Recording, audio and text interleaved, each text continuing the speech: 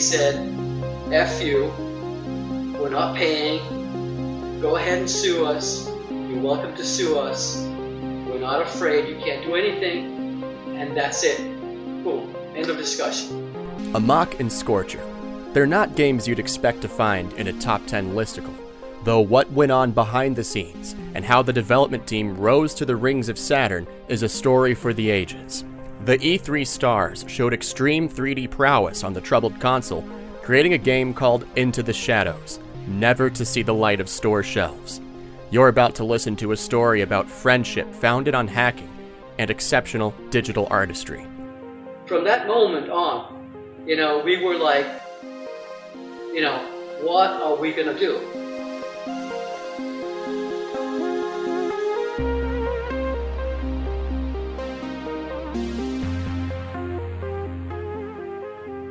A team built from late-stage Sega Genesis success, while impressing Sega of Japan with their 32X 3D engines. They would move on to the Saturn, strictly on Team Sega, eventually making a deal with GT Interactive in an effort to grow.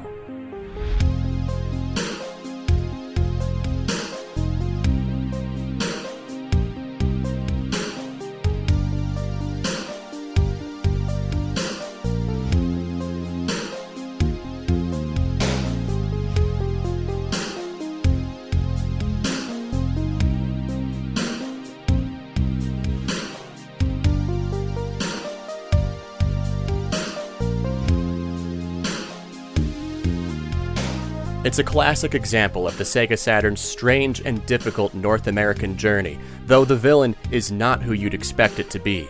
This is a tale of crushing corporate betrayal, the story of Scavenger.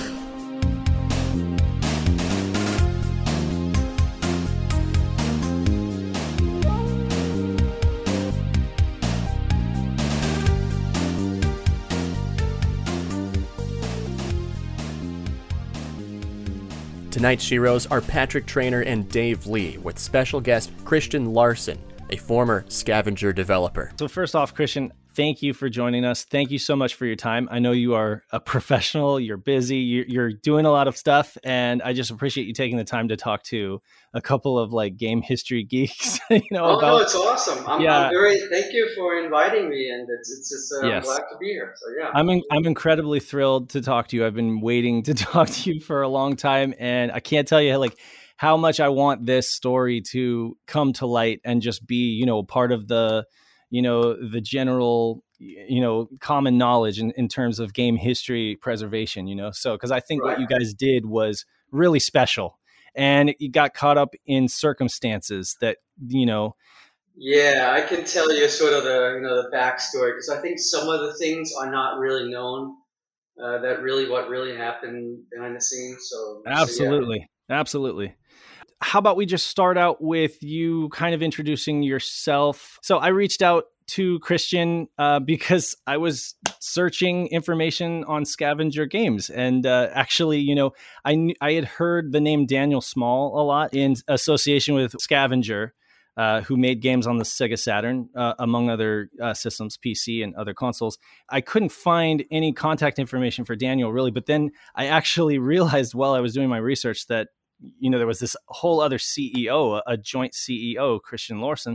You basically co-founded the company with him. And I reached out to you and you were just immediately, I was surprised at how quick you got back to me. And so I was definitely thrilled to make contact and to be able to get some more information on this, because I'll tell you, there really isn't a whole lot of information out there. There's a lot of surface stuff, but there's whole games that are unknown.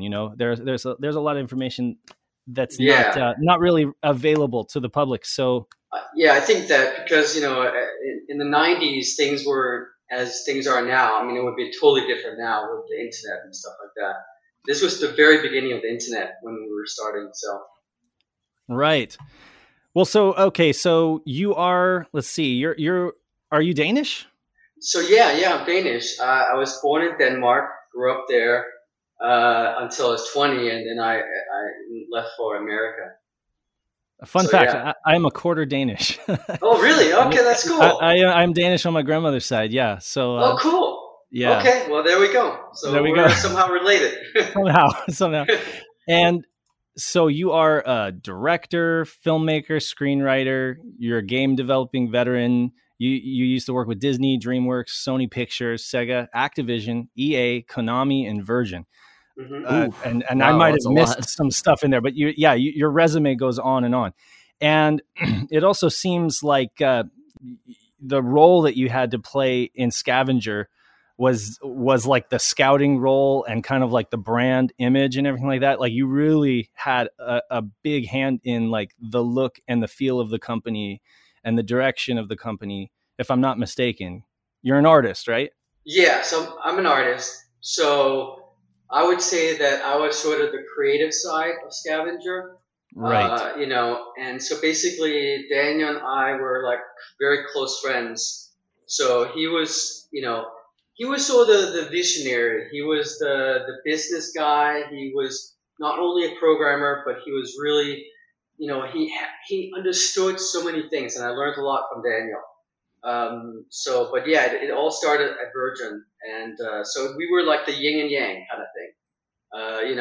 And also another thing with Daniel was that he loved art, he loved graphics, he had a fascination with games and all these things that really helped just kind of like make our yin and yang like glue together. There was just zero friction. It was just like he was supporting me, and that's what we did with the teams as well. It was trying to enable guys to make games. So that was some of the things behind Scavenger, was to do that. And Daniel was the main guy in trying to do that as a business, to try to do that, because that's the thing. It's like video games is a business, and it's a tough business, and programmers and artists alike, you're focusing on something you want to make, but you don't really know the business side. So Scavenger was sort of like the child of Daniel, and Daniel and I were, getting lunch together at Virgin and stuff like that. So it sort of started at Virgin, and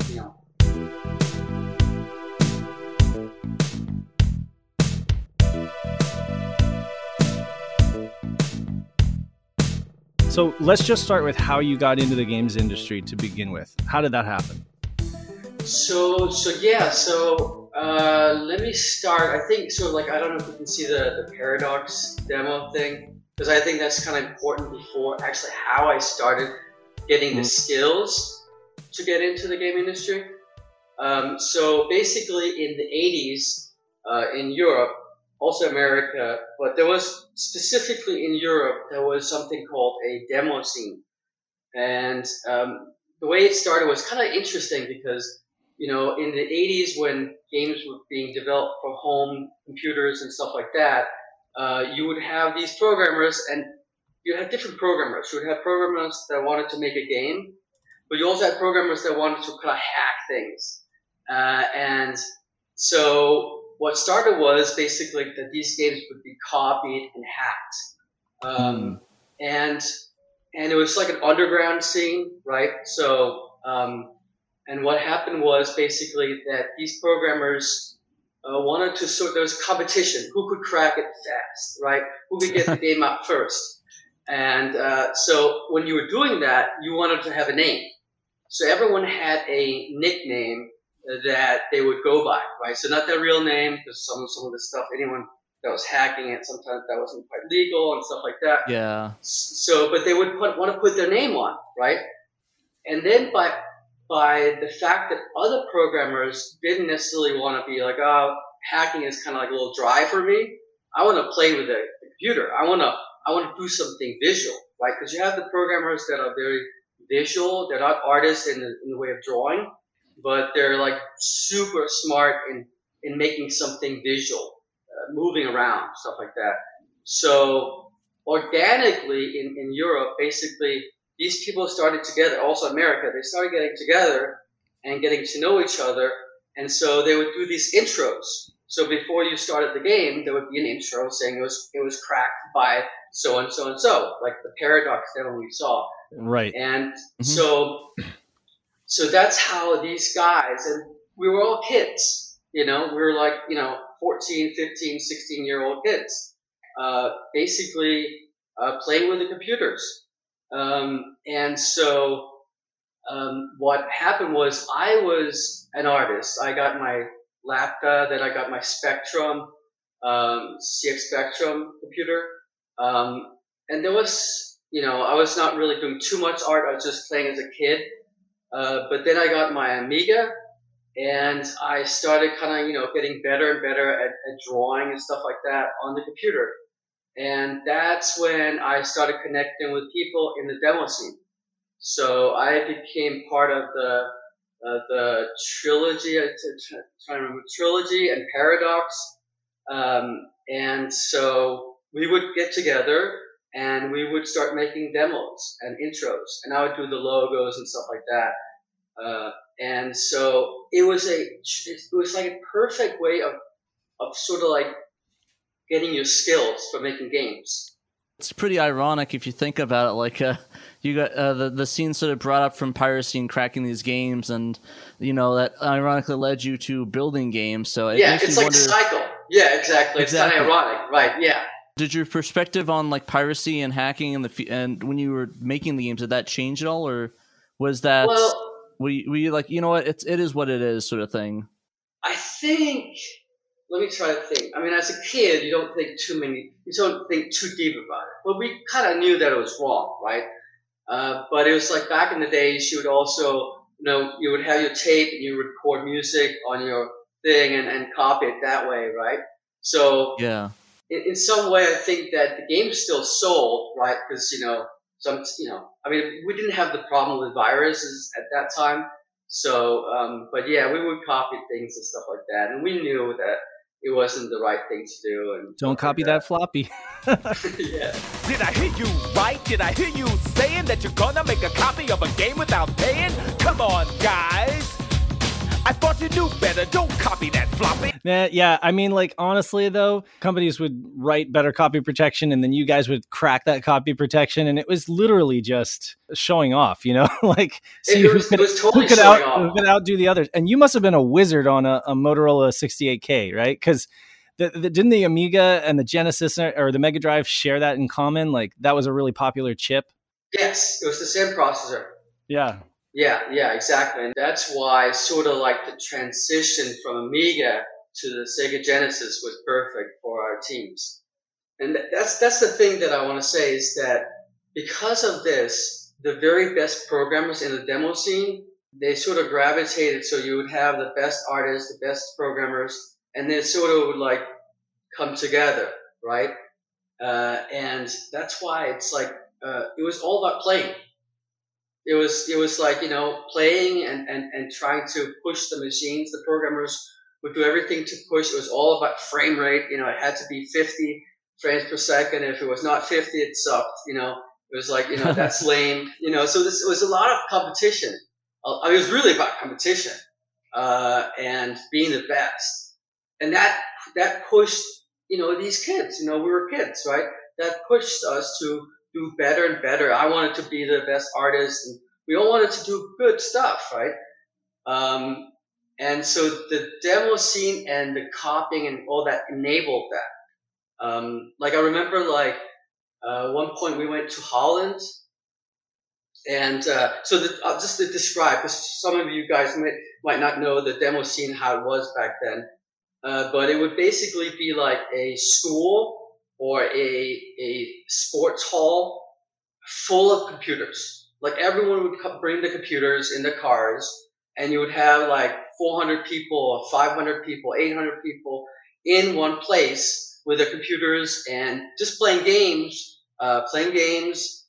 hacking, or making demos. And so it was a combination of all types of people that just loved the computers.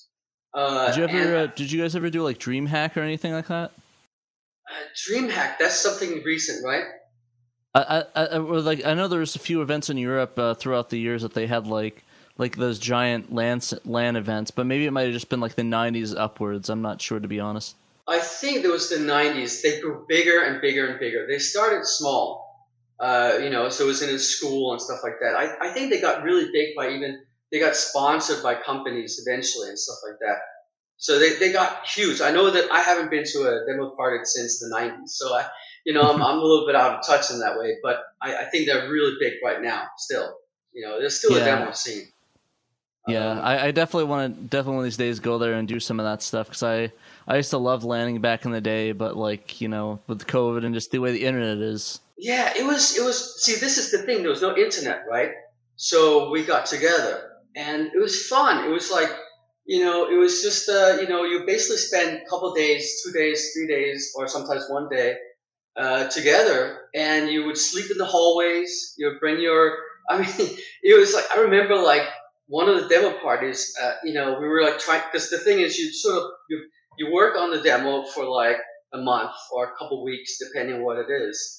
And then you would come to the demo party and you would finish it, and you would have a certain time. So, but people were like literally like not sleeping at all, right? So I remember like I was walking down the hallway. I hadn't slept in like 2 days or something like that. And it was just like getting all the art in and stuff like that. And I was walking down this hallway, and I started feeling the hallway instead of like started moving the other direction, Oh, geez. Yeah, but it was like you're a kid, you're just like, yeah, it's okay, whatever, right? Exactly. And that's a little bit with the game industry, not in a good way with the crunching, because that's the problem. No, that's definitely something that people are suffering through now. But I mean, it's different back in the day when you're just a silly kid staying up all night running on I don't know what was your drink of choice back in the day, like energy or soda. I think a lot of guys drank beer because it's Denmark, Sweden. I didn't drink any beer. That makes sense. But a lot of guys did drink beer and stuff like that. But only to the point that they had to make sure that they were clear in terms of it. I think exactly. They partied afterwards. But you can only do so much in assembly and see in a certain level of sobriety. Yeah. Yes, exactly. And I think pretty much everything was in assembly. You definitely need to be sober for that. Yeah. I did that years ago, and oh my gosh, yeah, I barely do that sober. I can't imagine after a few brewskis trying to code something in that. Yeah, no, I learned assembly too. Again, I was not a good programmer, but what it did was it helped me understand what the programmers were dealing with, the limitations, trying to understand memory, trying to understand all these things. So I learned from the best, and they would sort of like, hey, try this. So I got what did I do? A thing with spinning cubes or like spinning sprites and stuff like that. But what I liked about the assembly was that it's so down to the core of the machine that you start understanding what a computer is, where like now we have so many levels above it that it's a mystery. And it was a mystery to me too. I remember like when I looked at the computer, I would start up the computer. I'm like, why is it like this? I didn't really understand it. But then when you start programming, you go, oh, okay, got the memory here. We got the addresses here. I'm throwing the sprites. So it started making sense. As an artist, I was happy that I did that because I could better understand sort of like the programmer's dilemma of like trying to make this thing work. Exactly. Man, I really wish I grew up programming back in that day where you had to actually manage your memory, make sure everything that crashes. Nowadays, you just throw everything on the stack and it usually deletes it and does garbage collection for you. Right. I think if I would have done that, I would have been a way better program than I am today. But, Well, I think no doubt, you can still told you don't have to do the assembly, but I think it would be actually a good thing to actually just dive into for a brief moment, to sort of learn that. Because it actually learns your logic. It teaches you logic. And it's always good for tightening up the bolts on code, it's fine to use C for most stuff, but then when you got to get in there and really fine tune things for, timing and memory allocation and stuff like that, bus contention and stuff like that, then it's really important to be able to address the exact, memory address. Exactly. This is the thing. So when I started learning, I actually started learning C first. And my problem with C, and it's probably, I don't know if it's how it is now, but I just remember like there would be one bug in the program, and I would just get lines and lines of stuff. And I'm like, what am I looking at? Because, I was trying to figure out what was the problem with the assembly? It crashes, and there's no necessarily information about it. And so I remember like taking things out. Okay, I remove this. Oh, it still runs. You know what I mean? So I would get to the problem that way, and assembly was easier for me to do it that way.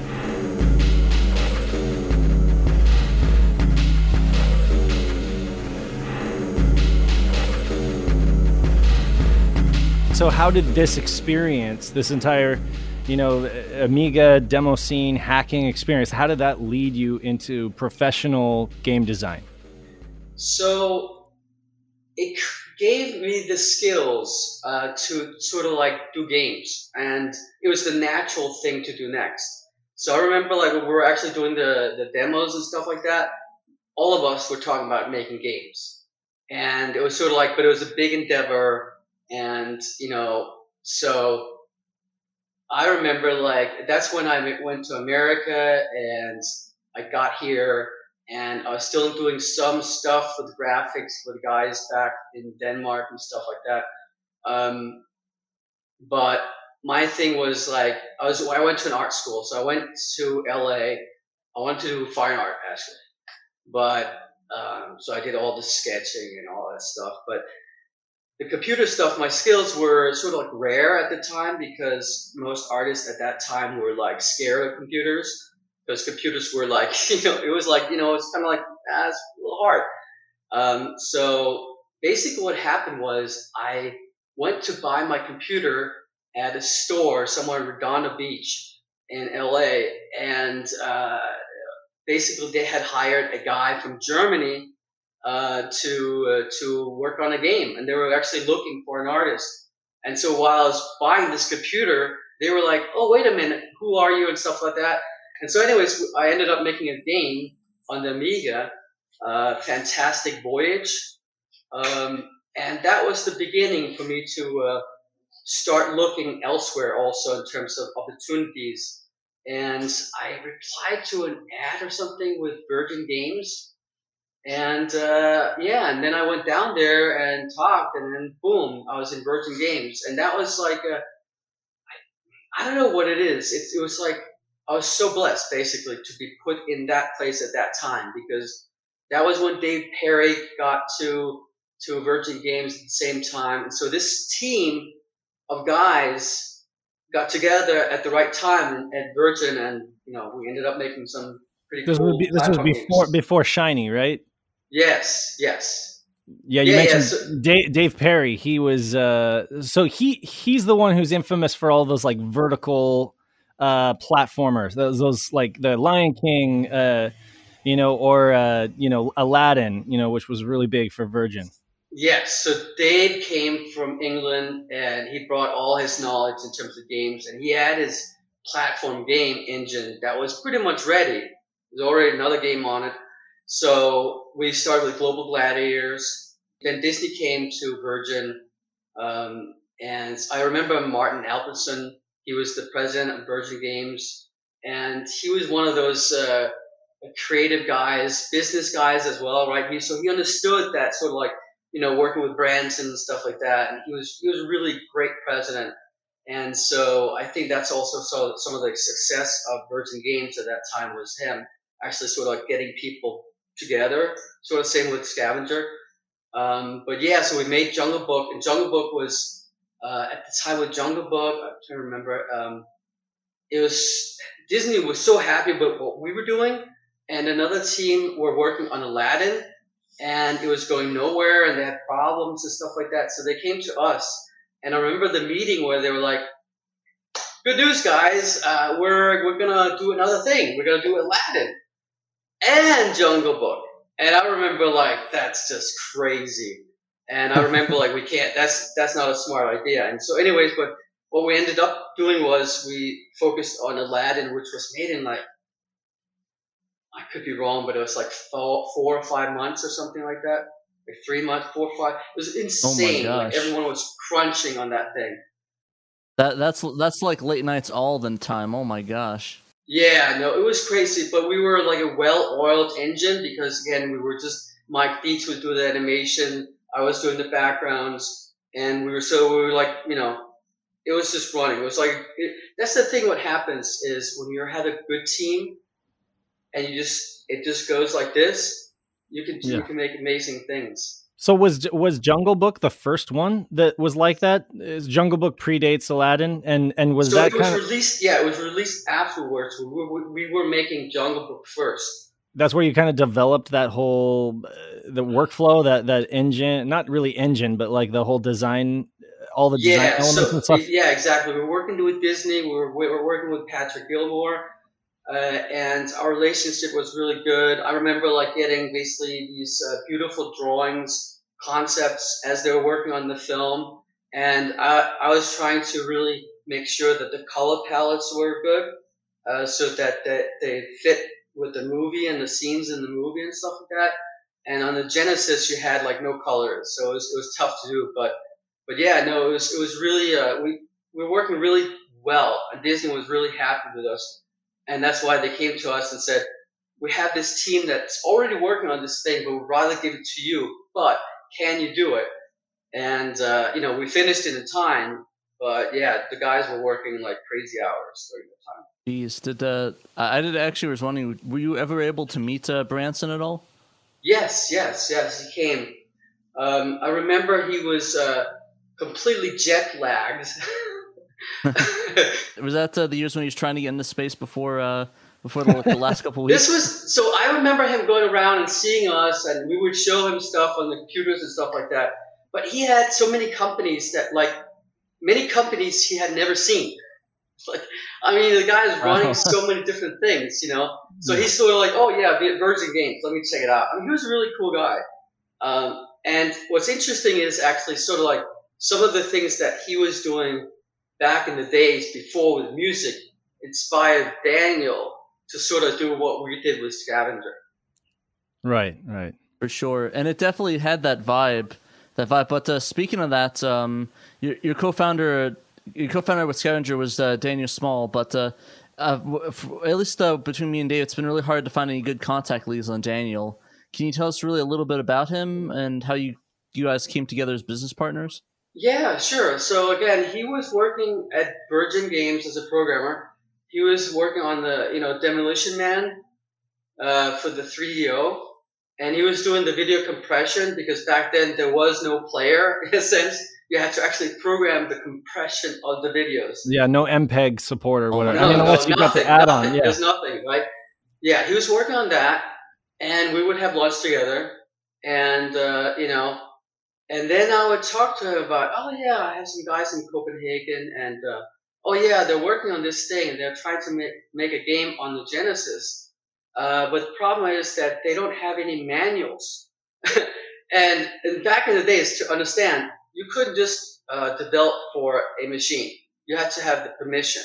So you had to have, basically they would approve a company. Okay, you can do a game.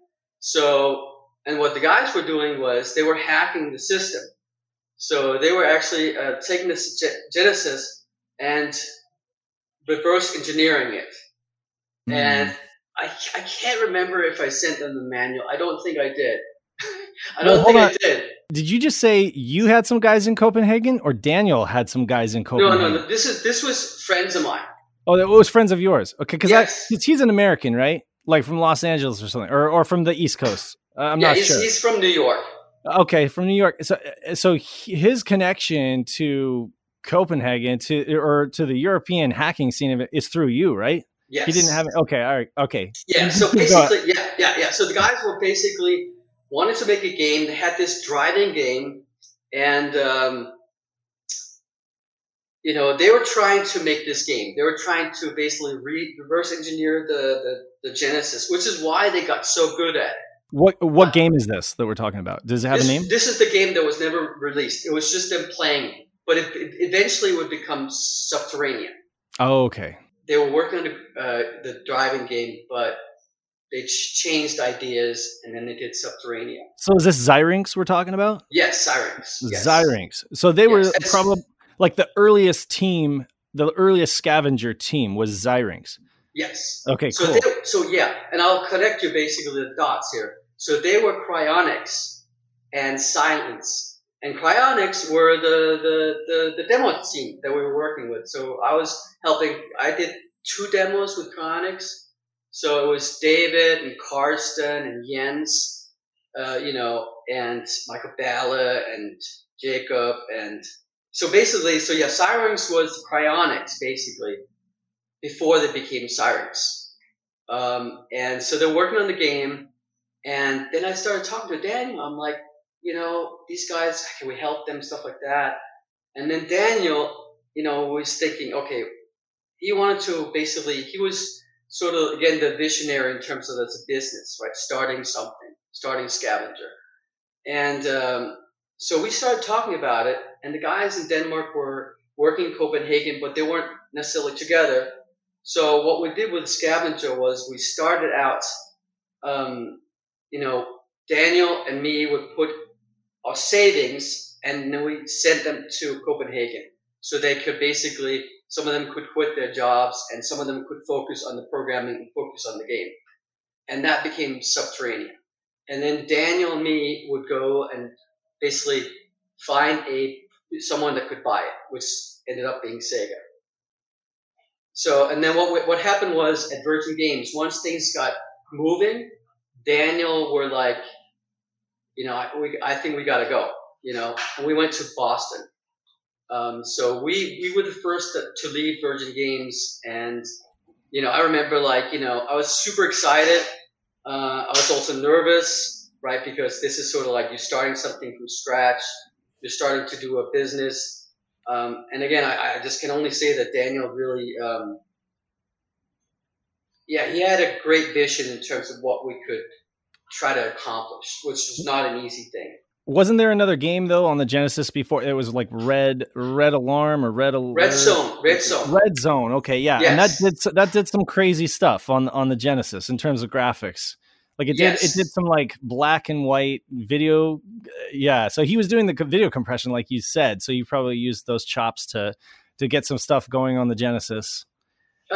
So all that was Syrinx. Oh, that was Syrinx. Okay. So we had different teams. So also Michael Pearson, which is sax. I was working with him. We were making games. So all of us were working, right? So I was also helping out with some of the games and stuff like that. But in terms of Red Zone, as I recall, was again because. How do I say it? Sort of like, I think it was artist. I might be wrong here, but I think it was Jacob or an artist was saying, oh, wouldn't it be cool to do this? And he asked Karsten, and I think Karsten was like, he was probably thinking that David was going to do it. So he was like, oh yeah, you could do that. And so the artist started putting all these things together to idea of having a rotation thing, which you could do on the SNES. And Nintendo was easy to do this because the hardware did it. But on the Genesis, there was nothing. And then I think David was like looking at the artist, and he was like, you can't do that. That's impossible on the Genesis. But nothing is impossible. That's right, because that's the thing. I have to see, I've been blessed to work with some of the best, most brilliant people. I mean, David his programming skills and stuff like that. Again, it all came from the demo scene, being able to push and play with things and push yourself. I mean, David, I don't think he finished high school, but he's a genius. And so he was like, thinking like, and then they came up with this idea of this, basically the rotation. And that's the only game on the Genesis that does that. We're talking about like the face down or top view helicopter thing going on, right? Yeah. And that's okay. So exactly. And we were trying to sell that game and that's the thing. That's the business side. That's very, very hard, right? Because you get no, right? And that's the thing we learned. And I learned also is when you're making something, you kind of think, I'm going to make the very best thing, and then people will come. But unfortunately, that's not true, because sometimes when you come with something, and that's happened actually. We went to EA, we went to Electronic Arts with Red Zone, and they were what was that? They had a big franchise with helicopters.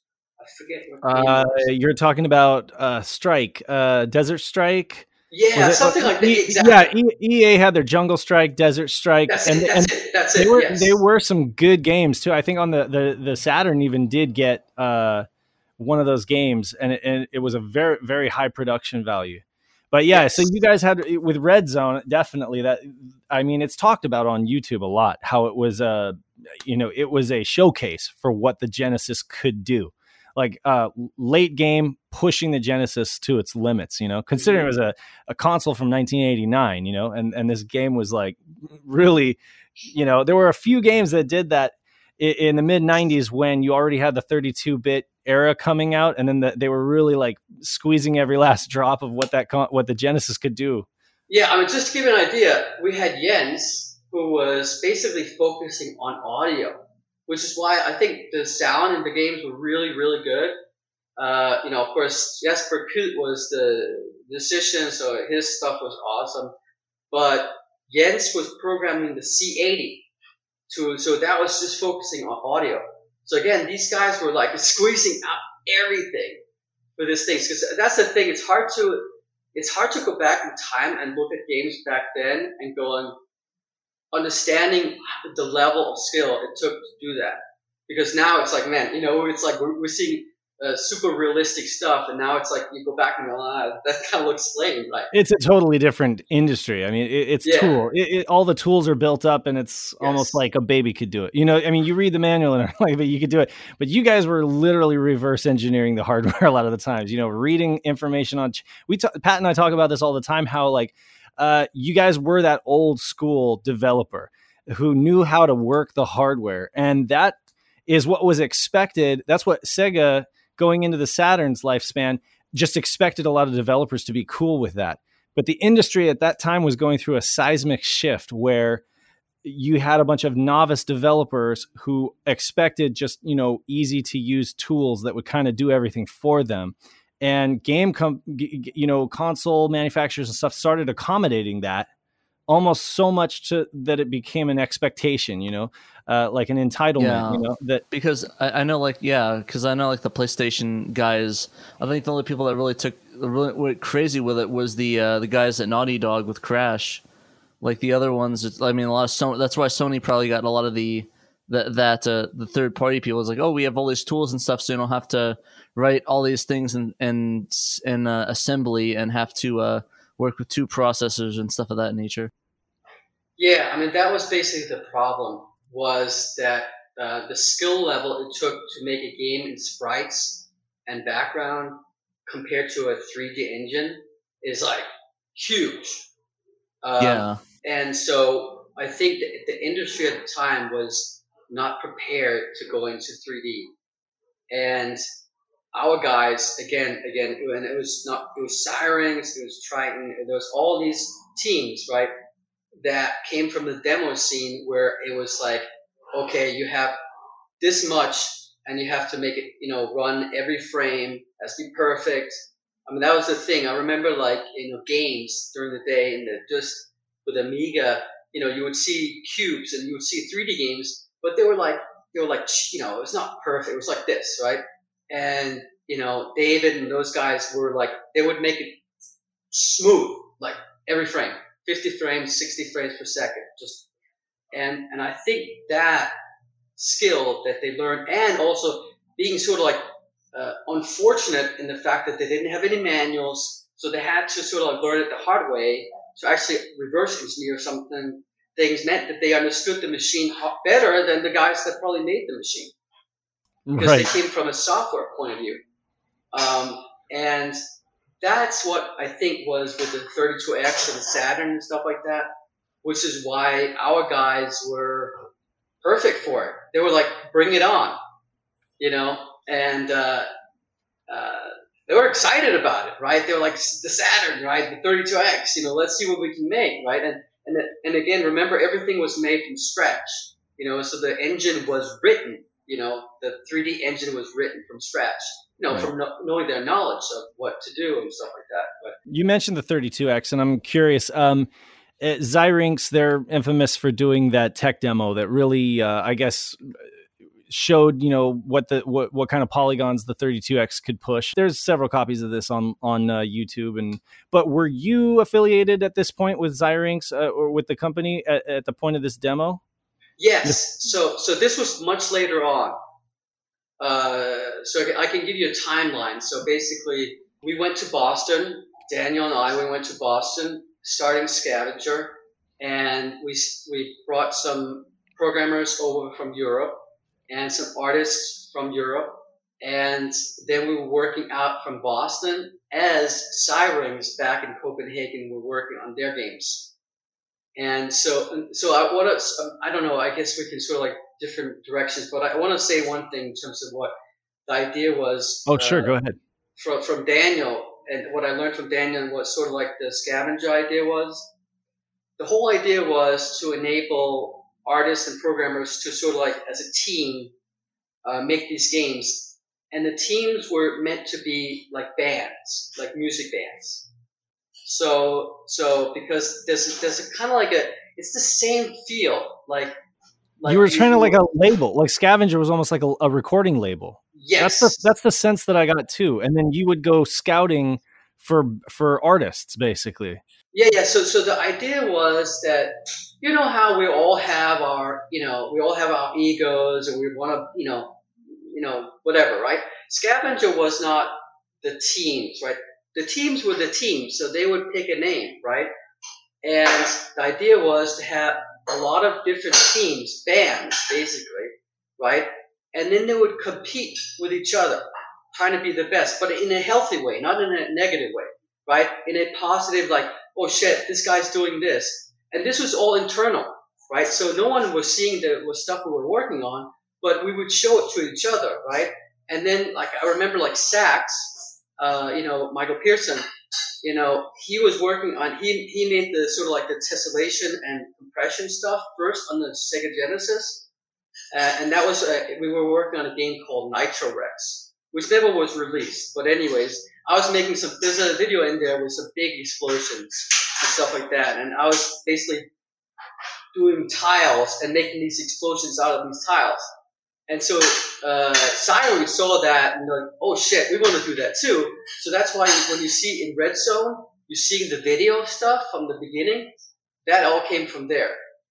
But yeah, the idea was sort of like, we wanted to sort of, Scavenger was sort of like the business entity. And this is the thing. So the problem with the industry is that you have artists, you have studios, you have publishers and platforms, right?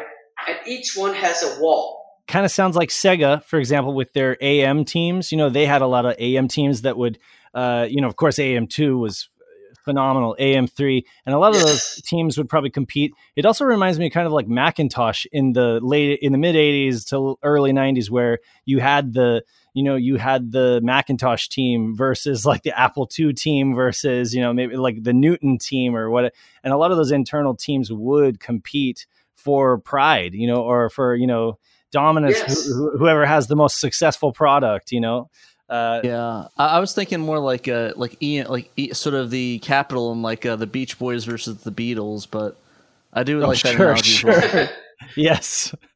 Yeah, no, that's the idea. It's very much like music bands, and that was what Daniel understood, was that these guys are like music bands. Instead of making music, they're making games. They're making demos. They're making games. And so I wanted to describe the problem, which is, I think, sort of same problem today, but in a different way. If you're an artist, if you want to make a game and you're an artist or you're a programmer, well, how do you actually get the team, right? How do you actually find that other programmer that's really good? How do you actually find this art? You're a programmer, you don't have any good art. How do you find that great artist, right? And so that's one wall, right? And then the studio has the problem of, like, you're making one game. You can only make one game because you're one team. You're a studio. And the problem is that that's what publishers always did. Publishers always basically used that against the studios. So meaning that, we'll pay you this or we'll do this. But the studio is sort of like depending on the publisher, getting permission from the publisher to make their game. And it was like yes or no. And that's very hard for a studio because you never know what's next. It's like an artist, what's your next gig, right? And so, and then the publishers had the platform wall, meaning, you had to get permission from the platform to actually publish a game on. So if you wanted to make a Nintendo game, you had to get permission from Nintendo. Yes, you can make a game. Well, they'll say, no, you can't make a game.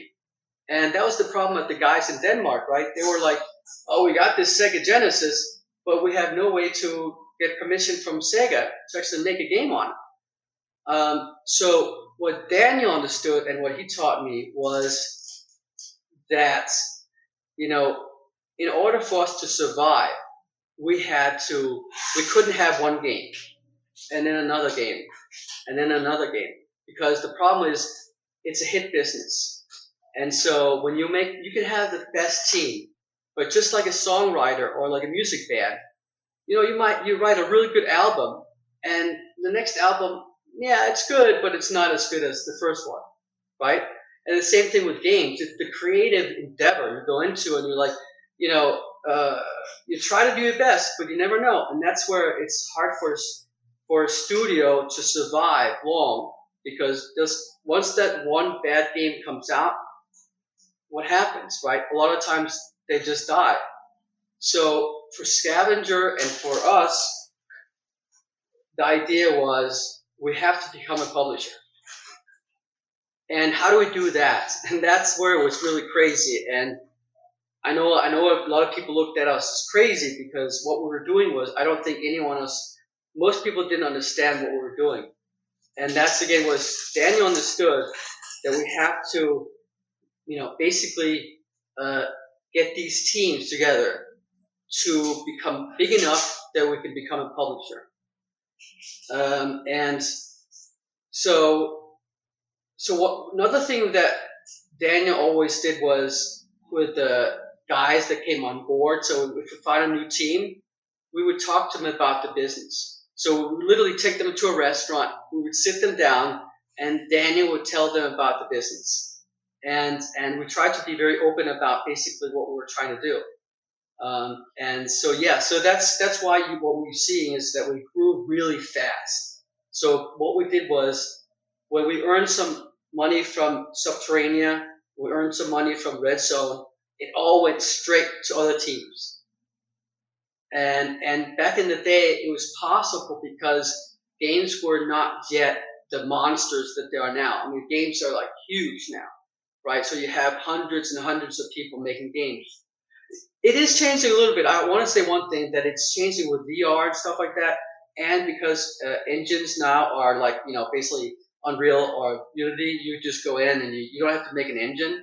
So you have the ability for a small team to do it again, which is good. I'm glad that that's coming back. It's crazy, though, that VR was a big thing in 95, and here it's a big thing in 2021 in a different sense. But I mean, VR has changed several times, but we've still people wearing those big bulky headsets, We have all the indie games and people in their basement just making games. It's a pretty great time for gaming, to be honest.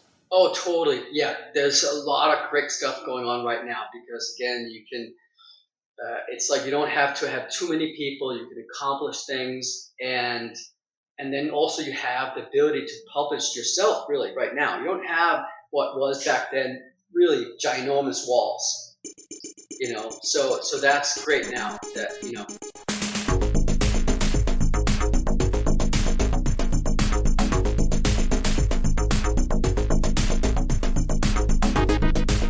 You had several teams who were very good at pushing a hardware, very good at getting technical, creating new rendering methods. We'll get into it, like with the voxels or with the NURBS, or doing some incredible visual stuff on the Saturn and PC, other consoles as well. But I mean, Patrick and I have noticed in the past, we've observed that the games do have that kind of tech demo feel, and it's like, how do you? That becomes, I think, a challenge to take what is a technical marvel and turn it into a cohesive gaming experience.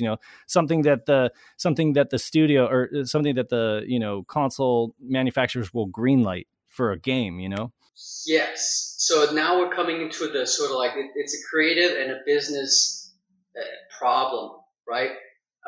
Creatively, the problem is that it's interactive. So games are notoriously super hard to make. That's why actually when you look at the like Nintendo, they'll take forever to make a game, but it's because they're doing it the right way. And a lot of games, and I think still today, the problem is that there's big teams and they have to finish it. And it's the thing, it's like, just let's ship it. It's like the joke, right? Ship it.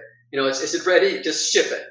And that's the problem. So I understand it is the problem with the business, because the reality is, well, it's expensive making a game, right? So you have to ship it. So on that side, I understand the business side, but on the creative side, making a great game is really hard because there's so many things that can go wrong, and so what we see with the Scavenger, we saw a lot of different things. Like I saw a lot of different things because I was sort of like the one that was traveling all over and hiring people and putting teams together. So we would have the guys in LA, they were just running. They were doing it. Cyrinx was running and gunning, and they were doing their thing, right? And we would just, as friends, hang out with them and stuff like that, but they were just running. And we preferred having basically, I almost look at it as like Navy SEALs, right? It's like we prefer having the guys doing what they want to do. But you have to trust them. So, and we totally trust the Cyrinx. I mean, it's like they're brilliant, right? So no problem. With the other teams, some of the teams we had in Europe, we had some really what would be Cyrinx at the very beginning, right? So they hadn't made a game or two. They were just making their first game. That was where the challenges was. And what our philosophy is this is the reason why we wanted to be a publisher, to have enough games so that we could have a couple strong games that could support the ones that were a little bit weaker, but could get a little bit more time to finish, right? So, because I believe in talent. Like, for example, there's so many examples I can give you of like believing in talent. I remember Darren was an artist in, I think it was up in Santa Barbara, and he had never worked on a game. He'd never done any computer graphics. But the minute I saw his sketches, I was like, he's really good. And he ended up doing all the 3D characters. At the time, it was for Terminus, which later became Messiah, the game that was released as Messiah. Right, yeah.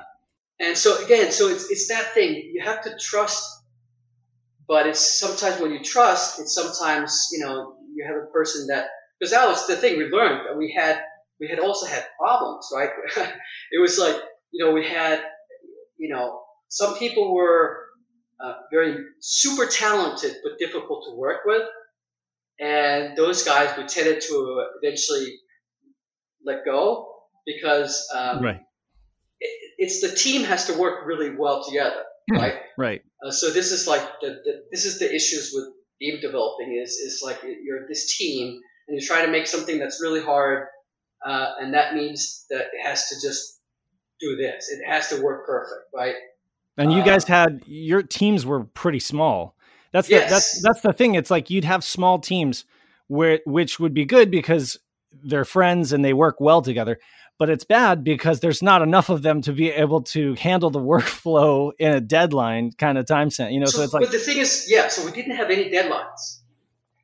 So until good times. Until GT, yes, exactly, yes. Right. But we'll wait off that. We'll wait on that because we don't want to go too fast. Yeah, right. Yeah, we'll get to that. But we our intentions were that we wanted to have enough teams that we could support the ones who were learning the learning curve, right? Getting good, right? And then anyone that wasn't good enough, that couldn't handle it, we would then just get, maybe you're not meant for game development, right?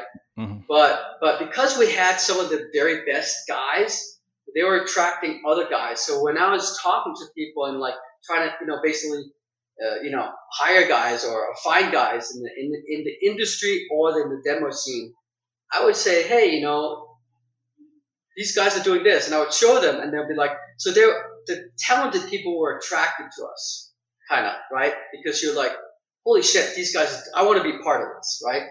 But I want to be part of it with my own team and show what I can do, right? And that's what we wanted to foster. So you'd say your core philosophy and mission statement would be just to get the best developers as you can and make just awesome, fantastic games, right? Exactly. And have a kind of, it's a little bit like that music band again, right? You get the band together, and I mean, I'm telling you, like, I mean, again, the way things were, it was like a music band. You want the John Bonham of programming. You want the Jimmy Page of writing. You want the Robert Plant of drawing and art direction. Yes, and that's what we had. I mean, again, from Syrinx to Triton. I mean, Triton, Magnus, again, a brilliant guy. I mean, the Into the Shadows. I just want to say, like, just give an idea, like. I remember, like, we were talking to them, and we were like, we want to bring you guys on. We'd love to work with you guys. We'll, have you come to LA and stuff like that. And I remember Miko, this is another example I want to give. Miko was, so Magnus demo stuff was just amazing, right? I mean, just, again, super awesome. But then the art was not that strong. And I remember talking to Miko, and I was like, your stuff your logos are like, they need to be better, right? But again, their team, like what you guys were saying, right, about teams, they were like friends, and they wanted Miko to join them. And so they did. So I'm like, well, let's see what Miko can do, right? And I believe in giving people chances. And Miko worked his ass off to basically do these beautiful characters. And so that's the thing. And with Magnus, I was talking to him on the phone, and this is another thing I want to talk about, was brands. So we wanted to teach the guys about brands, how to make a successful game. And these, again, things that I learned from Daniel. And some of the things, basically the idea is that a lot of times when people make games, they'll watch a movie that night and say, oh, let's do a sci-fi space thing, right? And then 2 months down the line, they'll see something else, like something completely different, right? UFOs or a Western. And then they'll try to combine things. And the game becomes this mush of like, what is this, right? Yeah, going back on those music analogies, I mean, it's the same thing with music. You get ideas, something, you mush it together. I guess maybe it's just the creative process, but it's kind of funny. All these music analogies and just the analogies that we each make just towards that design philosophy.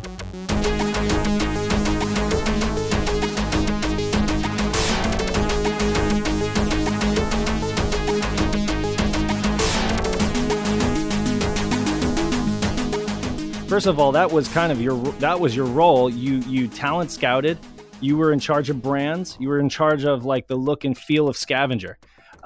And there's this saying that goes, you don't dress for the job you have, you dress for the job you want. And I think that has never been more true than with you guys, because here you guys were basically, like a much smaller company than you appeared to be, because you said, okay, this is how we're going to seduce or court these new developers to want to work with us. Guys like Jesper Kid or whatever, your E3 booth, I think we need to talk about, because you guys just went way above and beyond, and we're like the media darlings. I think that's part of the reason why you guys were kind of like media darlings in terms of like all the trade mags and stuff like that. We're just talking about Scavenger. Who is this company? They came from out of nowhere, and It's like they are showing up some of the best booths at E3. So talk about that, because I think that's kind of where a lot of it gets rolling. A lot of the ball gets rolling. Start with E3 95 though. Okay, sure. So this goes back to the idea of branding, right? Again, we wanted to brand, and what we wanted to do, not only from the developer side, but also from the business side, is to communicate clearly, we are making awesome stuff. And that has to be throughout everything, right? So the booth, when you go to a booth and a convention show, it's the boring stuff with a banner and, you know what I mean? Like some metal thing that they put together. And it's not interesting at all, right? You have the games, but it's kind of boring. We didn't want to do anything like that. We wanted to make something that was awesome. And we wanted to make it so that, you know, when you're playing games, why are we playing the games, right? We want to play games because we want to go into another world. We want to experience something. We want to have a story told to us. We want to interact. We want to be these heroes, right? And the same thing with the booth. I mean, why would you want to make something cool? So I remember the very first E3, it was like 2 months before, something like that. You know, we started talking about, should we join E3? We should do it. Should we, you know? And so we're like, heck yeah, we got to do it. And so, and this is sort of like we were right in Hollywood. So I remember like drawing some sketches. You'll have some sketches there, but I was drawing a sketch and I was sort of seeing this tank and this giant scavenger thing, right, with metal chains and stuff like that, you know. So it should be like really cool. And we wanted to bring the guys into the meeting room that again brings you into the world of scavenger, right? And so what we went to some set builders, you know, those set builders are, you know, brilliant, right? And so I would basically art direct it. And yeah, that was the idea. You know, didn't want to be boring, right? And so with the E3, the next E3 year, we went even bigger. I mean, we went huge, you know, as huge as we could, with this, you know, and we didn't spend much money. Yeah, we didn't. Really? What? Are you kidding me? You didn't spend a lot of money on that? We spent a lot of money in theory in terms of like we don't have much money. But okay. like Sega and Sony, they spent millions on their booths. Like literally, like I don't know, it's like $5 million. So you guys did more with less, is what you're saying? Yes, exactly. Like so we won the best award for like the best booth at the E3. Hands down, easy. Yeah. And so it was, but that's the thing. Like I think what was our cost? Like $80,000 or something like that. Oh wow! Right. And that's a lot of money. We didn't have much money, so it was a lot of money. But if you look at it, it's peanuts compared to Sony or Sega. But yeah, exactly. I mean, and yours was and this was the one with the trees and everything, right? And this was the spider. Yeah, I remember I had a dream about the spider. And yeah, so this idea was again take you into another world. So you have the pyramid, right? And inside the pyramid, you were in this meeting room. But I wanted to make it feel like it was basically this spider coming from an ancient world. So it's like mixing basically like you went like something you dug up and you found this ancient technology, right? And inside we had the meeting room, and the meeting room was basically lifted off the ground, and you were inside this cage, and we made the bottom, we couldn't put water in, unfortunately, but we put some plexiglass in there so it had a reflective water feel. So when you looked down, you didn't know how high up you were. But yeah, we wanted to, again, bring you into this world, right? And the guys that were building this, I remember like when we were making this set in Burbank, and again, the set builders, they make stuff for movies. So they're super fast. And I remember like I had to every day, I was like trying to keep up with them in terms of like art directing this thing. But yeah, we wanted to make it, you know, cool, you know? So we spent money on it, but that's the thing. It's like this. It's a little bit like I go back to games where like when you have no memory, what you want to have is you want to have a hero element in the art that looks awesome. And then you save memory elsewhere.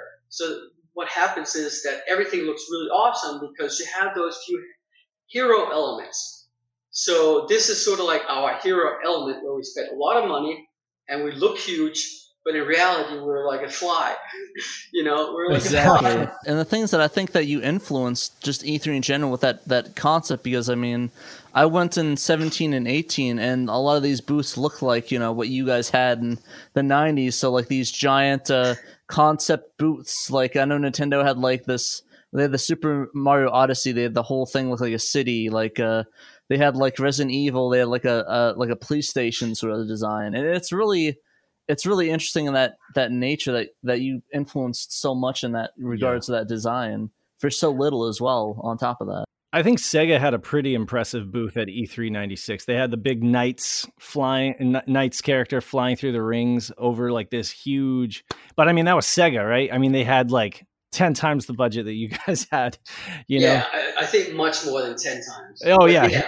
Oh yeah, I mean they were known to spend like 34 million on a commercial, you know, on like a TV ad campaign. So, yeah, for sure. But so did a lot of that money that you spent on like the E3 booths, did that come from the deal with GT?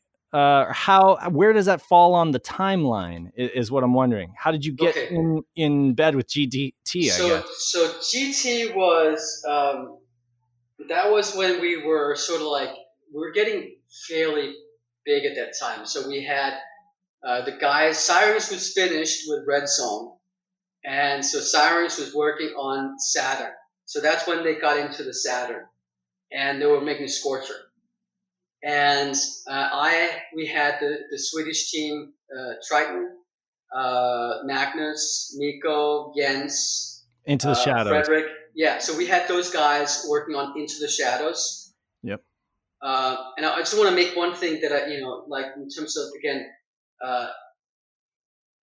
with Triton, what we did was, and this is a little side note, with Triton, what we did was, again, teach them about brands, right? But we also sent them a motion capture equipment, which was not, I think we were the first to do that. Because basically... you were. Yes, you were the first. Or Triton was the first that I know of. Yeah. So again, that's the reason. It's about being smart, right? And we wanted to, like, we saw that Magnus and the guys were like brilliant in what they're programming and stuff like that. But we wanted to sort of like lead them towards branding. And also another thing was we wanted to also, like, I remember being on the phone and I was like talking to Magnus and like we were talking about the 3D and the whole technology and stuff like that. And as an artist, I was telling Magnus, I was like, if you want to improve something, it's all about lighting.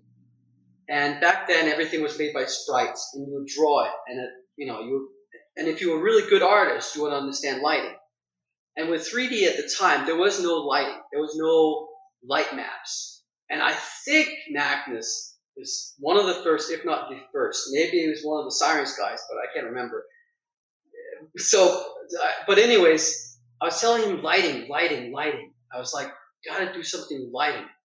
And then I remember him bringing this demo again, where he had the lighting in it. And it just blew our minds. And then we were like, holy cow. But the thing was first person. And characters are really important in terms of people relating to something, wanting to play it.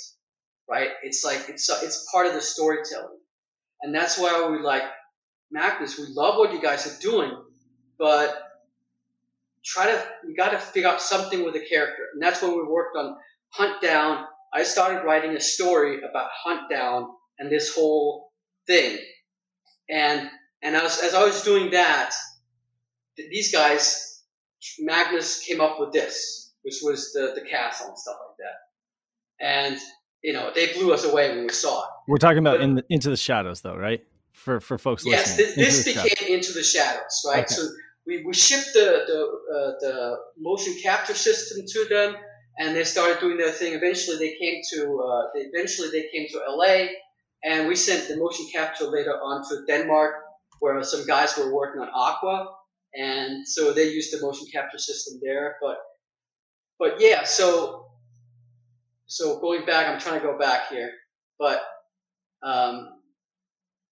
yeah. So anyways, we had Into the Shadows, we had Scorcher, we had a mock, which was Lemon, which was Søren, Hannibal, and Jacob, and then we had Mud Kicker, and so those were the games we were working on, and to kind of give you an idea, every time we were working on a game, we would start looking for publishers. Because we weren't a publisher yet, right? So we were looking for the publishers and say, hey, are you interested? Are you interested? And that's what Daniel was doing, right? Reaching out. I would go with Daniel and we would going to these meetings and basically pitch these things. GT came in basically. There's one story I want to talk about Saturn, so maybe we have to go back to that. But anyways, GT, we met GT when they were looking for games because they had lots of money and they had almost nothing. They weren't a developer. I mean, they were a publishing house, right? And not a very I mean, so Good Times, their whole deal was like basically ripping off existing IPs, yes. But doing it so that it was legal, basically. And that was their whole bread and butter, is like ripping off Disney cartoons, you know? Exactly. And so then they just happened to be lucky enough. They just happened to be like the only company that said yes to Doom, basically, of all games. And that just happened to be, you know, like publishing that shareware, you know, ended up being a good move for them because they grew overnight. You know, their you know, bottom line grew overnight, and they were like, oh, we have all this money, you know what? But the thing is, they remained the same kind of company in terms of their business practices, you know, which is kind of shady. You know, at least that's my impression from all the research that I've done, you know. I can't speak of them in terms of their videos, but yeah, it was shady. You know, they're basically taking, whenever Disney was releasing something, they would put on a really terrible, cheap thing and try to sell that off, right? So it's kind of scamming, you know. Capitalizing yes. on opportunities, basically. You know, yeah. It's so yeah. How did you guys get involved with it? So you guys weren't a publisher. You wanted to be. That was the direction you were facing, but you needed some more capital, I imagine, right? Yeah, I mean, we were trying to grow, right? So you know, at that time, things were starting to where, you know, every month was quite a lot of money for us. And we made that one mistake, which is I think we hear it all the time, but it is a true thing that you should watch out for. Don't put all your eggs in one basket. And that's what we did, right? We put all our eggs in one basket. Instead of saying Into the Shadows with this publisher and Amok with this publisher or Scorch, you know, we put it all in one basket, you know. And that was the big mistake we did. You know, they came sort of like a wined and dined us with limos and stuff like that. And, you know, we should not have done what we did. You know, that was a mistake from our side. Was this before, was this before that first E3, like E3 95? They lined you guys up after 95. Okay, so you guys had a great booth in 95. It had like the bottom and top thing, and it was very impressive even for its size and you as a company. So you guys came almost out of nowhere to a lot of the game trade magazines and stuff like that. From what I've read, you impressed a bunch of people. GT saw it. They were just up and coming in terms of interactive stuff, you know, because they just scored big with Doom. And so now they were looking for artists, you know, they were looking to capitalize, like I said, on some opportunities. You guys were fresh meat. It was a mutual thing. You needed the capital, they needed. And so, so they came along after 95, infused you guys with the 4-game contract, right? So go ahead, just for clarity, what are the 4 games that were on that contract? So that was Mudkicker, and that was Amok, Scorcher, and Into the Shadows. Okay. Yeah. And so E3 96 rolls around with the Spider booth. That's after your deal with GT. Yes. Now, if I remember correctly, the deal, I think, was that you were supposed to have those games out in 96, correct? So at the end of 96. Somewhat. I don't remember being a specific deadline. Right. More of because I remember. So this is the thing. So yeah, we can talk about this now. I remember we finished Amok, we finished Scorcher, and I remember that. I can't remember which one of them was, or the Scorcher and Amok, but the number 2 game was basically finished, and it was Gold Master, and it was done. All the bug testing was done, everything like that. And we're still working on Into the Shadows, which is a much bigger game. and the team was very ambitious. So, we were like, we needed time with that. And the same thing with Mud Kicker, which was a driving game. And then after that, we were like, okay, so we were basically due for a payment from GT Interactive once delivered those 2 games.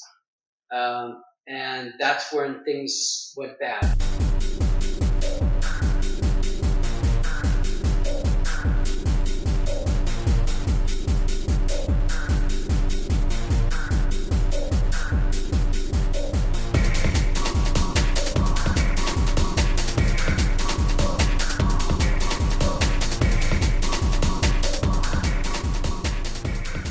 Yeah, do you remember the infamous early Saturn launch where Clancy basically said, "Oh yeah, it's released now at E3"? True. Did that have any effects on you guys? I mean, you weren't. So we were totally in the Sega camp. Like, we were not in the Sony camp at all. Like, Sony a little bit came from nowhere too, right?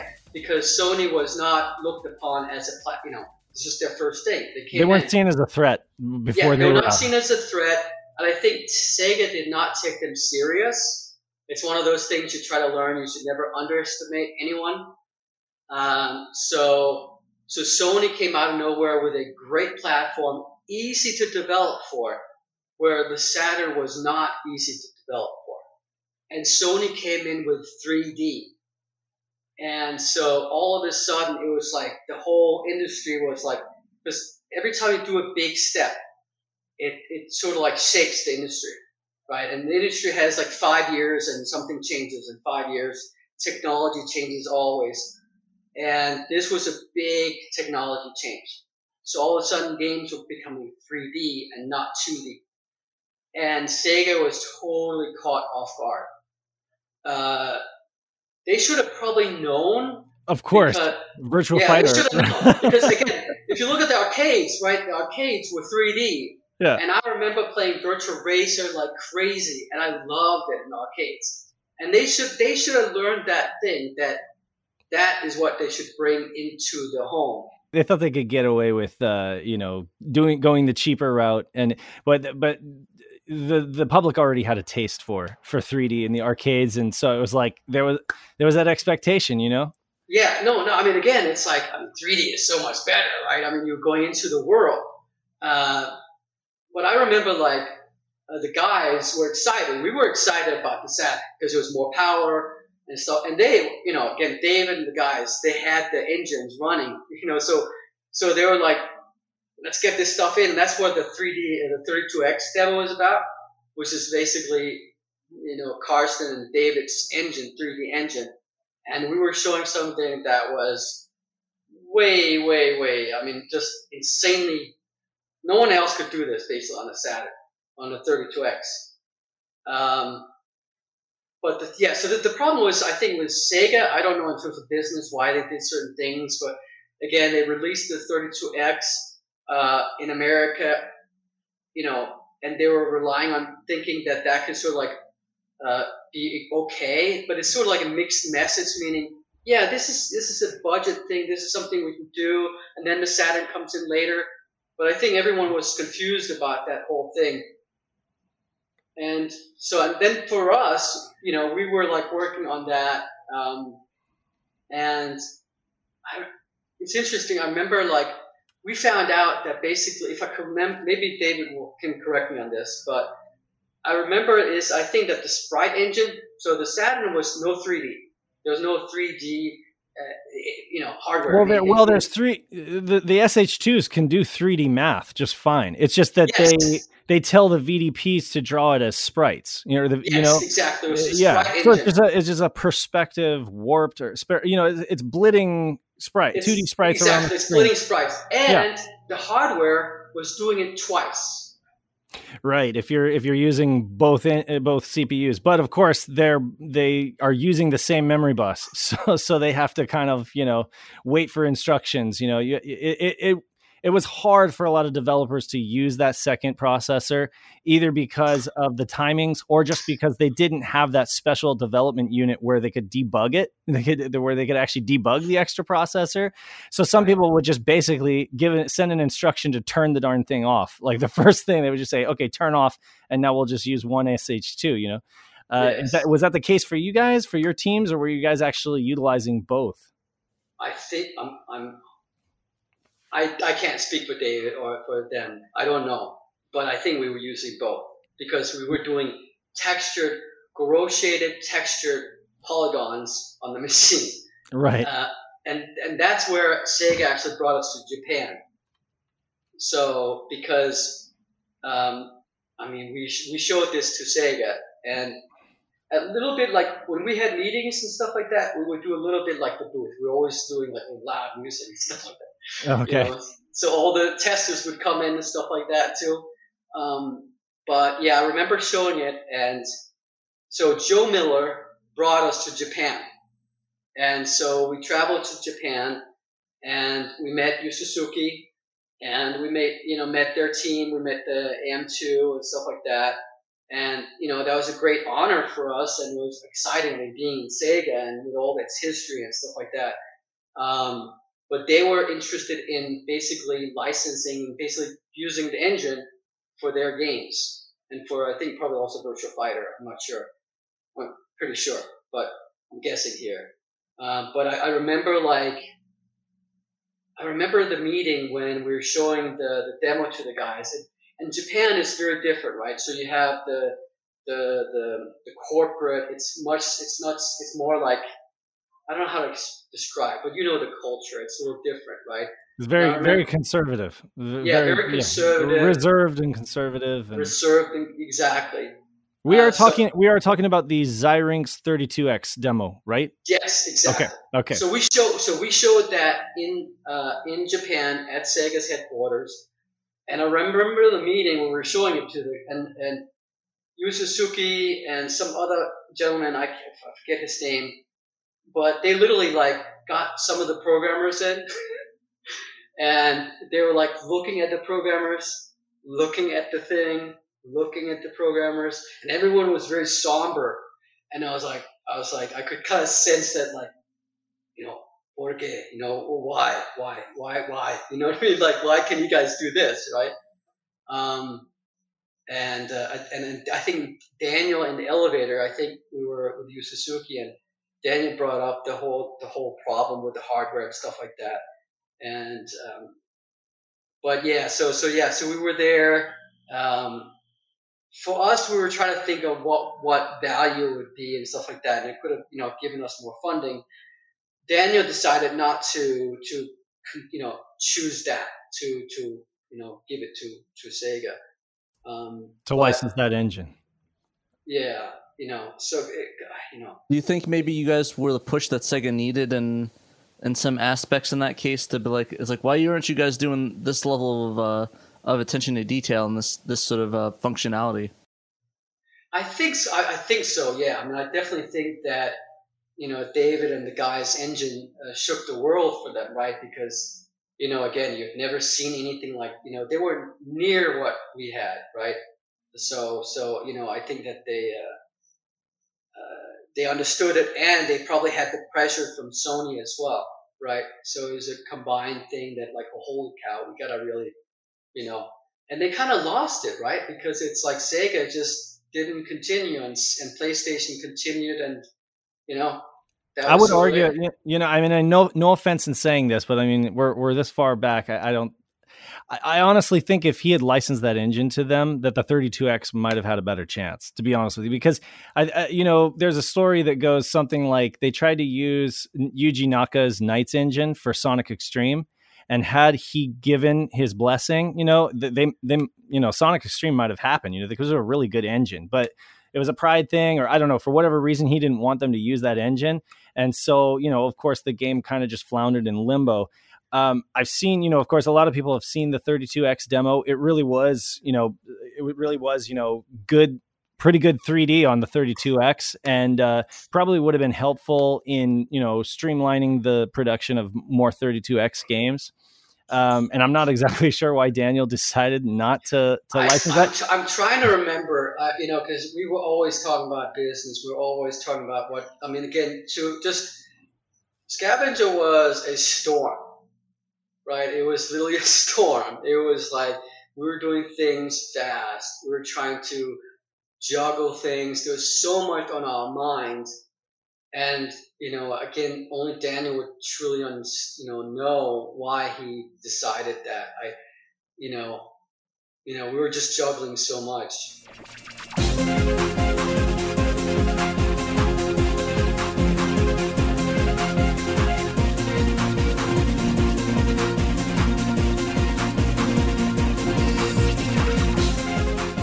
Speaking of sort of the Scavenger stuff, I'm very curious about what really can tell us about the two games that Scavenger did release on the Saturn, which is Amok and Scorcher. So I guess we'll start with Amok.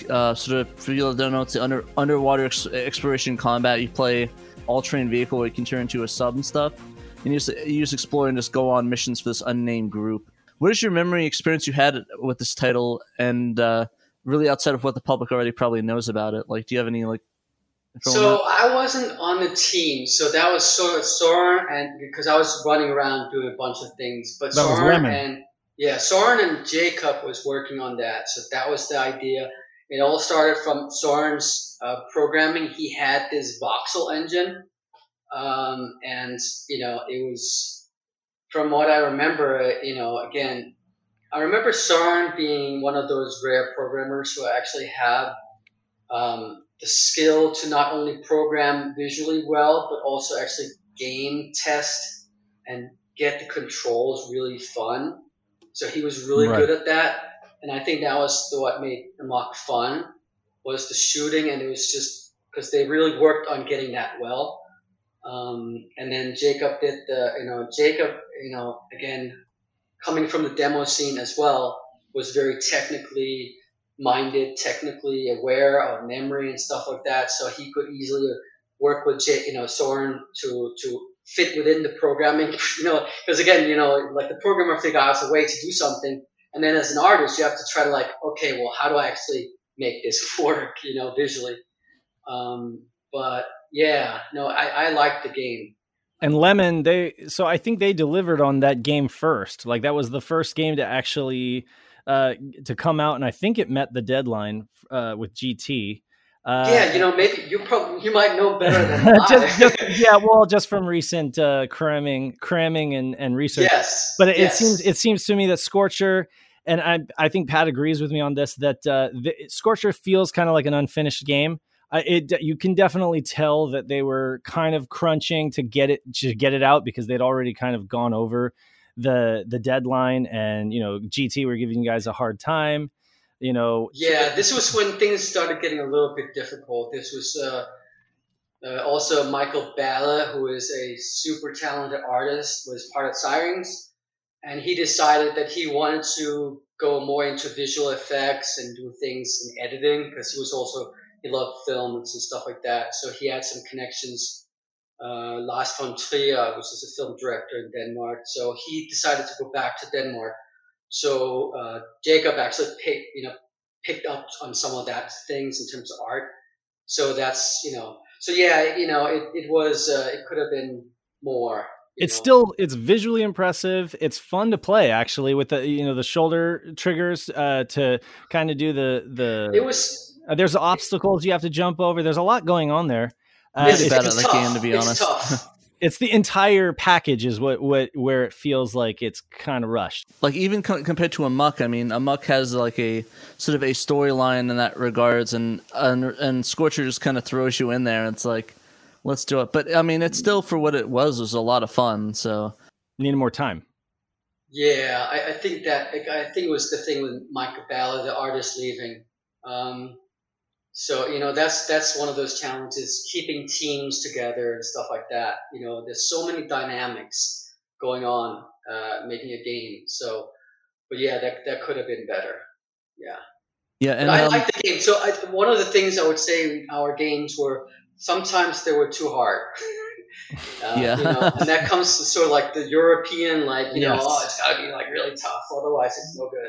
Right. It's just like, I don't, now I don't think like that. I think it's like, it's easy that way. You got to ease people in. Right. And then ramp it up. Yeah. Yeah, but it was a ton of fun, even though I was really bad. I was really bad at it, but it was a lot of fun, and I definitely like. It seemed like at first like, oh man, but now it's like, oh, I get it, got all the concepts, and let's go. I remember with Scorcher was the physics engine. Yes. Because now we were going into not just 3D, but there's actually physics going on. And I remember like that, they were trying to program this, and it's a fast game. So that means that the faster things go, the more the collision has to be accurate. And we had Sammy, who was our mathematician. He was sort of like the genius in terms of actually getting equations down, because that's how you make things fast. So Sammy would help David. So David would be like, okay, I have to have this calculated, but the equation is too long or whatever. And then Sammy would come in and go, okay, he would literally just sit there and think, and then he would come and say, oh, okay, this is what you do, David. And so, like, Sammy was about robot vision and stuff like that. A brilliant guy. But yeah, so that's what we figured out in terms of, I remember that there was a sphere and stuff like that. So I do remember that. Again, I didn't program none of that. That's all David and stuff. But and fun fact, real quick, is that Scorcher actually got a package, like fully packaged release in Japan, and then they never like put it out. So it's like the rarest Japanese. It's like the rarest Japanese Saturn game. I remember that. I don't know. I mean, that's who knows if some of us have some cartridge somewhere. I remember, like, actually, I had tons of stuff that I threw out. Oh, no. I didn't throw that out, but I remember I threw out some cartridges of Cool Spot, and I'm like, man, why did I do that? Because, that was like 10 years ago, and I was like, it's probably not important. But it's like, you don't, it would have been cool to have now. Yeah, if you sell the Scorcher things around, you could probably make a cool couple $1,000s with that on Yahoo Auctions or something. Oh, yeah, no kidding, easily. Maybe more. I don't know, like, because it exists, but it doesn't exist. Right. Yeah, it was never put out in the stores, right? Exactly. And I actually did have a question on that. It's kind of skipping ahead, but do you know if you have any unreleased, like, sort of any like prototypes or betas for any of the unreleased Scavenger games? I don't. Maybe some of the programmers do. I know that I don't have much of my art. That's the problem with digital, is that you lose it along the way. If you want to put us in touch with anybody who does. Okay, yes.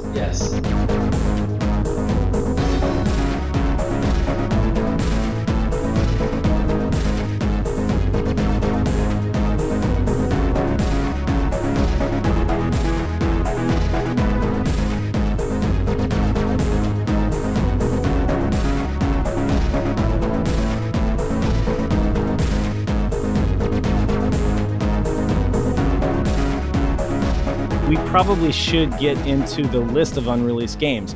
This is just what we know of what games are unreleased projects. So we had Heavy Machinery, and I understand it's Team Zyrinx on the 32X, which was like an off-road weapons racer.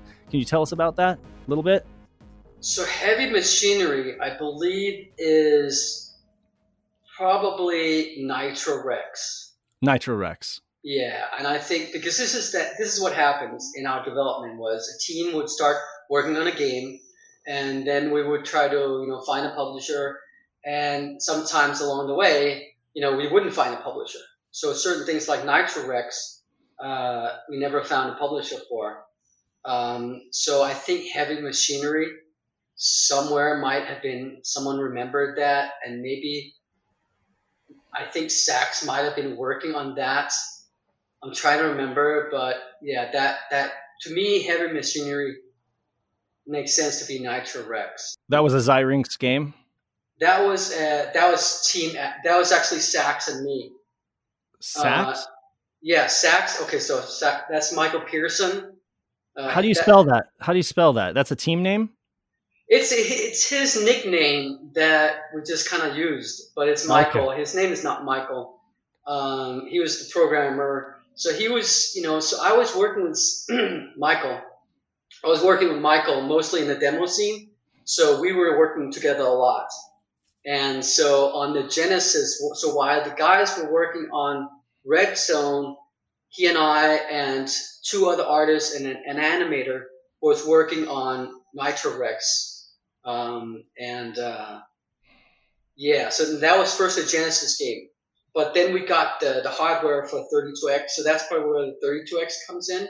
Right. But unfortunately, it wasn't. Yeah. Based on the footage you sent me, I think you're right, because it lines up with some of the screenshots that I've seen for Heavy Machinery. So, but I'm not surprised it didn't find a publisher, because it was 32X and nobody wanted to take a risk on that stopgap of the console. That's the interesting thing. You find out later on the reasons why things didn't happen. Right?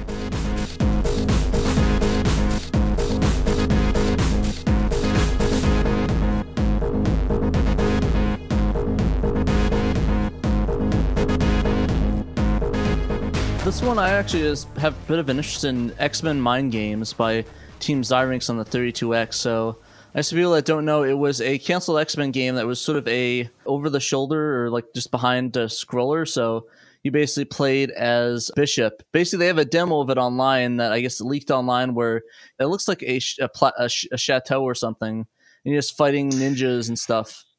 Yes. So I think this was something that I'm trying to remember. I'm trying to recall here, but I think it was Sega or someone approached us because it was a licensed game, right? So they were coming to us as a developer to make this, and I think this was one of the things that we put together as a demo for them. And I don't think it went any further than that as a demo. Yeah, I think there was a Spider-Man game on the 32X, which also didn't do too well. So maybe they pulled the plug on this because of, it most likely has something to do with the 32X, being the 32X, and then also the other Marvel game kind of failing. Yeah, probably, but I mean, yes. It's fully playable online if anybody wants to find it. I think it's on several websites. So you can play an actual playable demo. Oh, that's awesome. I haven't seen it. That's the thing. What I love about the internet is that these things are coming from nowhere, and it's awesome. Yeah, and it's really cool, and that's sort of what a lot of people online, the preservationists, are trying to do, is finding these unreleased games. I wanted to say thank you to all those guys that are putting the work and effort into doing this, because I mean that is awesome. That's great for history, but I mean it's just great. I love it, and so I want to say thank you to those guys.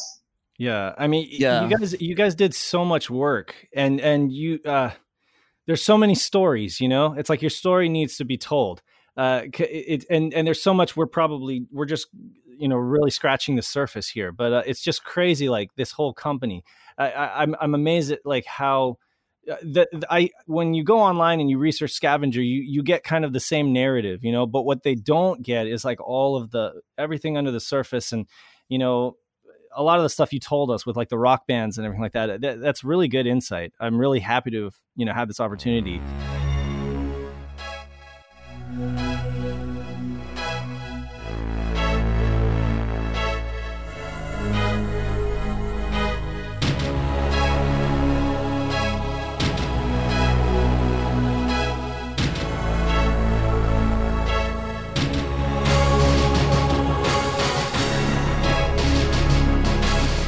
Next up on my list is Into the Shadows, which I think is ironic because it's like the most flashy, the most promising title, the one that was mentioned the most in magazines and stuff like as an up-and-coming thing.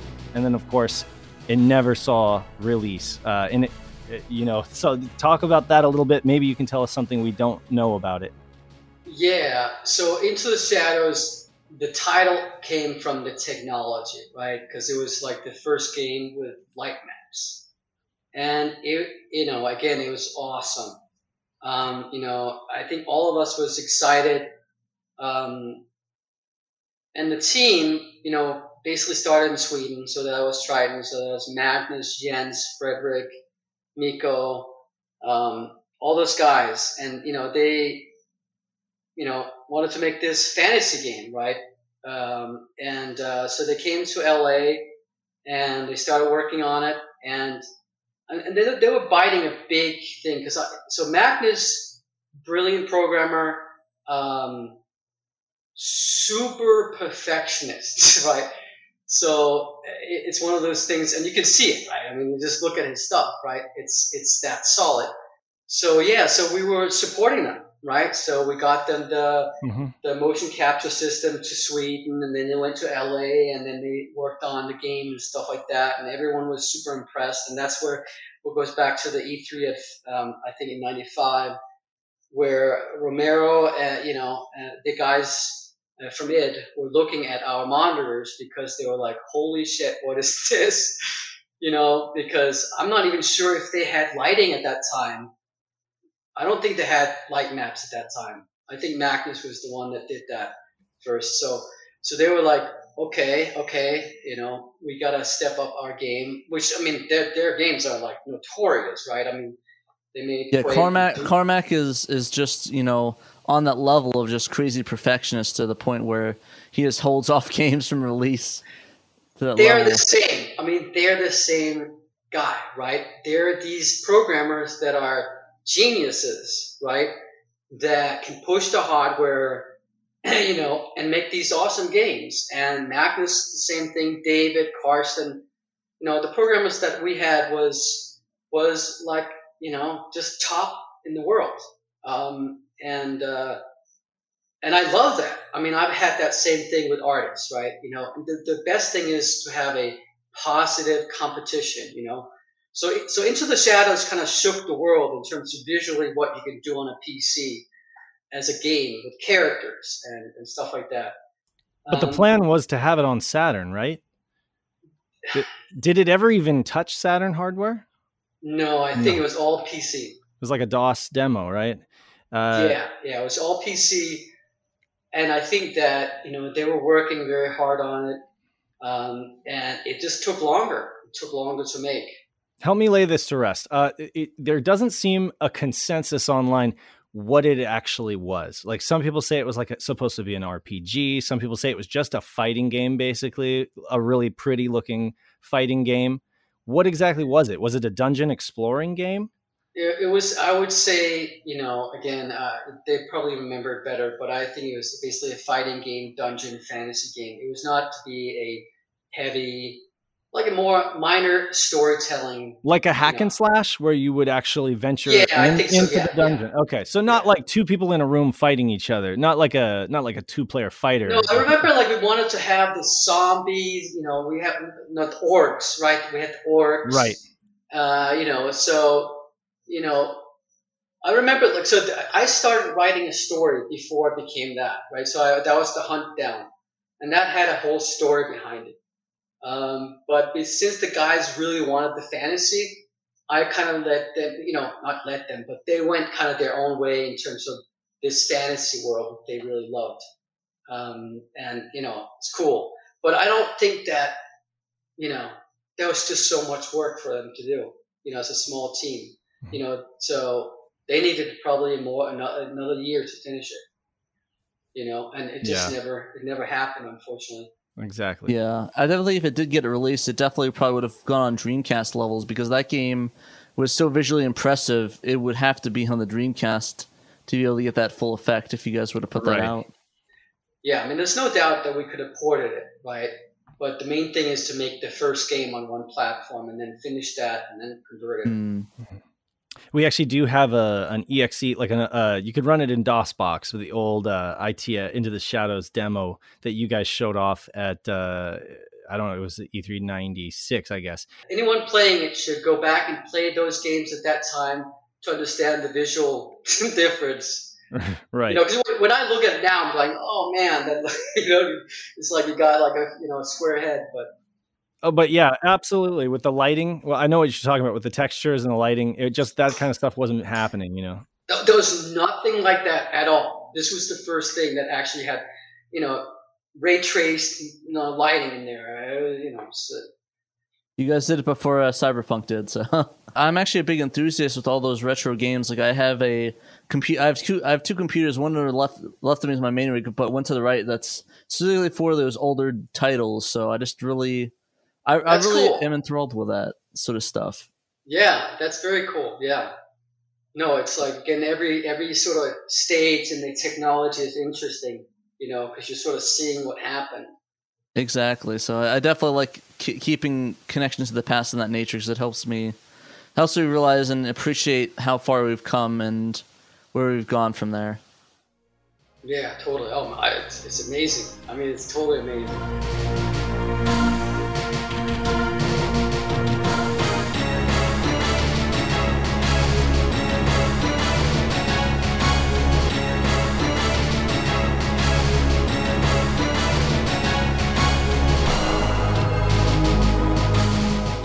I was curious about the Terminus. This was a Team Fetus game that was supposed to be released to PC, PlayStation, and Saturn. And it was an action-adventure shooting game using the NURBS of voxel-like system. I was wondering if you could tell me a little bit about that title.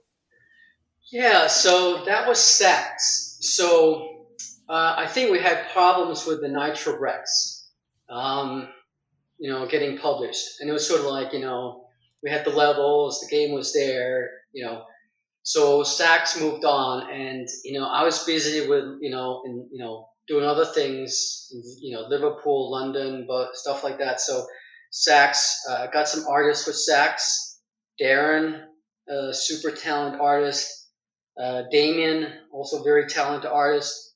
So they started working on their idea of Terminus and what they liked, right? And to give you an idea, we were in LA, and these guys, all of the guys, Sirens, they all went to night, clubs. I mean, they went night, into the LA night scene, right? So they would program and stuff like that, and then they would go to the clubs, and their whole schedule. I remember, they would wake up during the day, 4 p.m., and then they would work all night into the morning. But yeah, so Terminus had that club feel, right? So they wanted to do this game with kind of sexy adult type. What kind of feel did you say? Like a goth feel? What did you say? Yeah, goth feel, like adult themed. I mean, if you look at Terminus, there's a video in there from our booth, so you'll see some video from the game. But it was adult themed. The girl was really sexy and stuff like that. Which then later turned into, because that was sort of like, as they was working on this game, then that's when Scavenger came into trouble, and Sax, I talked to Perry, Sax talked to Perry, or Michael talked to Perry, and basically they went to Perry and Shiny, and they turned it into they brought the engine and they made it into Messiah. But the engine was really interesting because Michael had this idea of tessellation, which is sort of like basically, at that time you could almost have no polygons on the screen. So depending on how fast your machine was, he was sort of eliminating it. So he was adding more polygons to it. So because of that, okay, so good if you had a good machine. I'm skipping ahead to a question that I had at the end, but I just wanted. Okay, so the information that I had regarding Terminus was that it was Team Fetus, but then the game the game became what would end up being Messiah, which was like a big AAA title released on PC. Now, I also have during my research, I found a reference for a team called Team Messiah. Was there a Team Messiah, or is it just the game? And it was listed as Jen Schmidt, Darren, Herbert, basically Jens, Darren, and Michael. Were they Team Fetus or were they Team Messiah? So I'm gonna get confused here too, because there was, we had Denmark, we had Liverpool. So I don't think there was a Team Messiah. I think people are confusing it with the game that they ended up putting out, right? Yeah, I think they're confusing that, but I could be wrong. But okay. Jens was not part of the Terminus. He was part of Into the Shadows. Okay. Huh. Yeah. So see, that's how much misinformation there is online. It's hard for me to remember some of the details, right? So it's just but yeah, that became Messiah, the game. Okay. Yeah.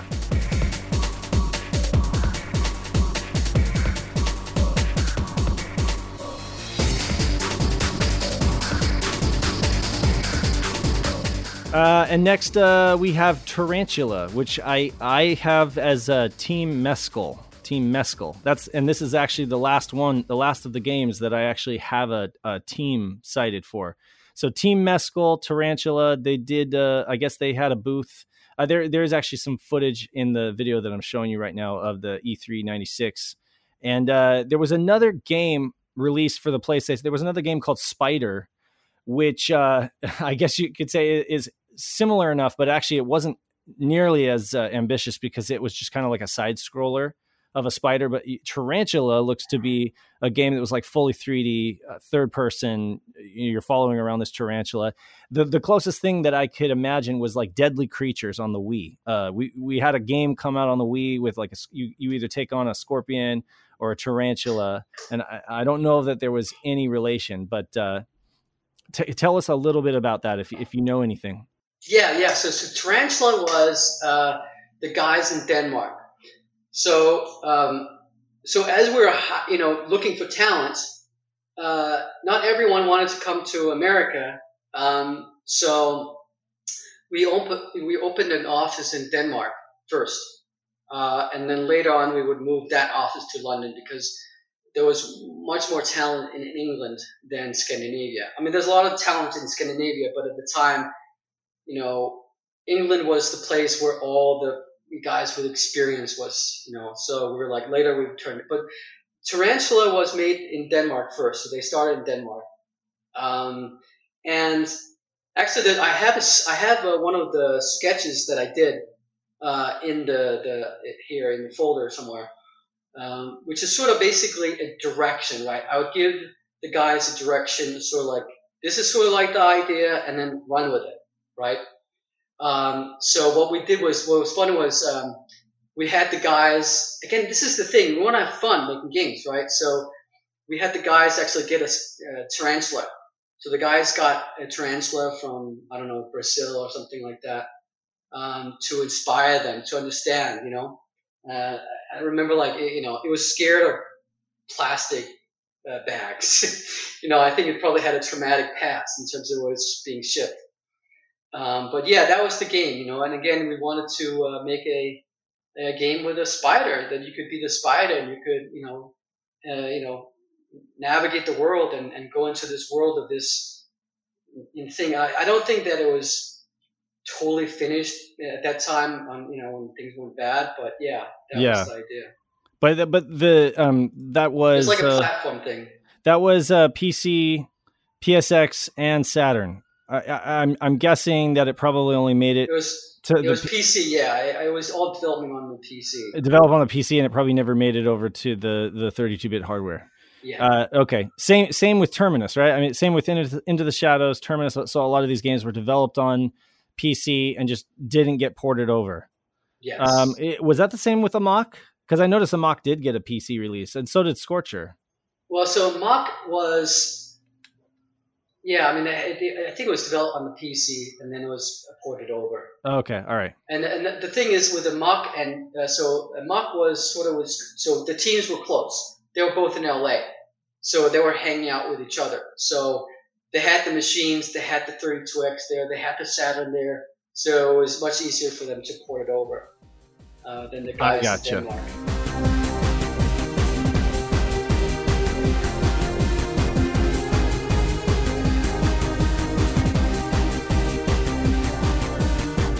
Next we have is Mud Kicker by an unknown team.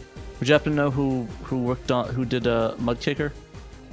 Yeah, so that was another team from Denmark that we then had come to LA, and we found some artists. One artist, Finn, that I worked with at Virgin Games, joined the team for a while. And that was remember the name or the brand? I don't remember. What was the band name? No, I don't remember the team name. So some teams were stronger than others, right? Because sometimes it's like, the rock band idea works for some and less for others, right? When you're already friends and stuff like that, those were the stronger teams because they were already friends and stuff like that. Where some of the so that's where the challenge with Scavenger was to organically, we were trying to do this thing, right? But some of it was organic and some of it was not, right? So some of the times we would bring people together, and so I think those teams were not as solid. I mean, some of them, I don't even remember their team names, you know? Right. And I mean, I guess like they would show off the games at a convention, you know, or maybe E3 or the, you know, and the farthest they would end up is like in the French Games Press, because the French, they really like to report on obscure stuff. You know, I just find that most of the stuff that I dig up is like from the French games media, you know. Well, that's interesting. Okay. Yeah. Well, then they're good detectives then. Yeah, I guess so. You know? But yeah, they would just report on anything and everything in their gaming magazines, and that's where a lot of this information comes from, you know? Oh, that's awesome. That's awesome. Yeah, because I mean, it's hard to me to remember some of the things. You had Mud Kicker, right? Which was like this off-road sand buggy racer. I want to say the cars almost look like Volkswagen Bugs, you know, the kind of sand buggy deal. But at the same time, I've got this name that keeps coming up. It's 4x4 Frenzy. It's the same. It is. Is it the same thing? It's the same. Yeah, it was like the name was kind of like going back and forth. What were we going to name the game? Because that's listed as a monster truck racing game, mentioned in Scavenger's Moby Games profile. But then, okay, so maybe it started out as 4x4 Frenzy and then became Mud Kicker, because it seemed closer to completion as Mud Kicker. And yeah, there were screenshots, you know, where I can't find any screenshots of 4x4 Frenzy, but no, I think that we liked the Mud Kicker better. I think that's the last name we had. But Mud Kicker was a part of that GT contract. Yes. Okay. All right.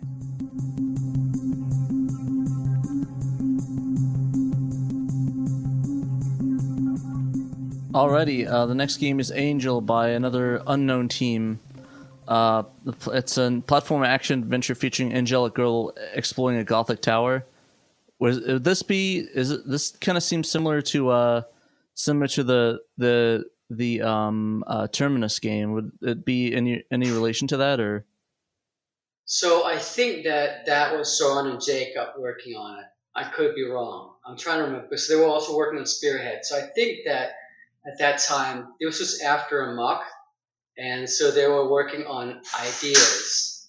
So I think these are basically what you're watching here is sort of like a demo for an idea. It's not a game that's nowhere near completion right. at all. You know, that E3 though, in that 96 E3 demo, it like does those quick cuts to like each thing. You know, it's very 90s. Yes. You got the MTV vibe going on there, but it actually does list the title for Terminus. You know, proper title for Terminus, but it also lists a title for Angel, which I think is why people have that distinction that they're two different games. But you're saying it probably was like the beginning of something, like an idea that just never got fully fleshed out. Exactly. Yes. It has some assets. That video you provided is great, actually, because the only thing that exists online is a little scan of a magazine clipping, right. And it's really bad quality. So what you just gave us is actually going to be reference grade material for the internet.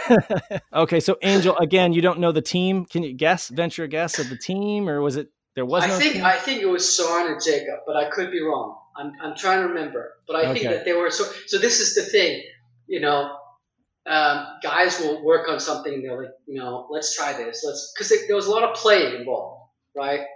You know, it's a little bit like the demos. It's like, let's try this. Oh, this is cool. Or you know, a programmer would have an idea of something that's a game mechanic, and then they would go with it, and the artist was sort of like, oh, what can I make around this game idea, right?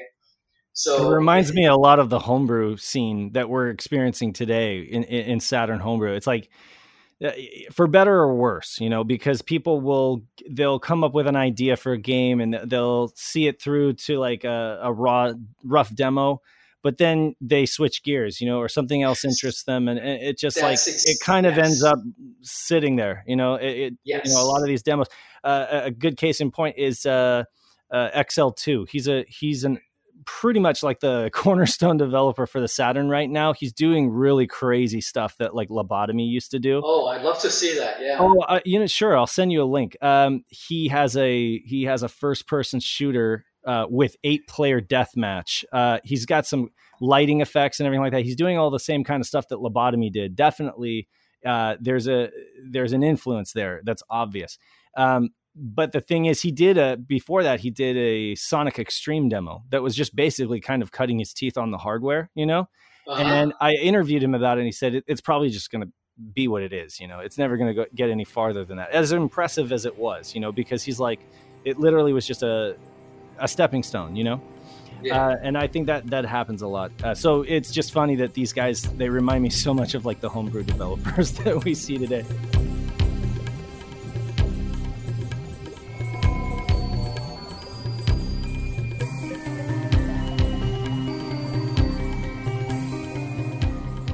So the next team is going to be Aqua, which is another unknown team. It's a action-adventure underwater exploration of sunken Mayan city.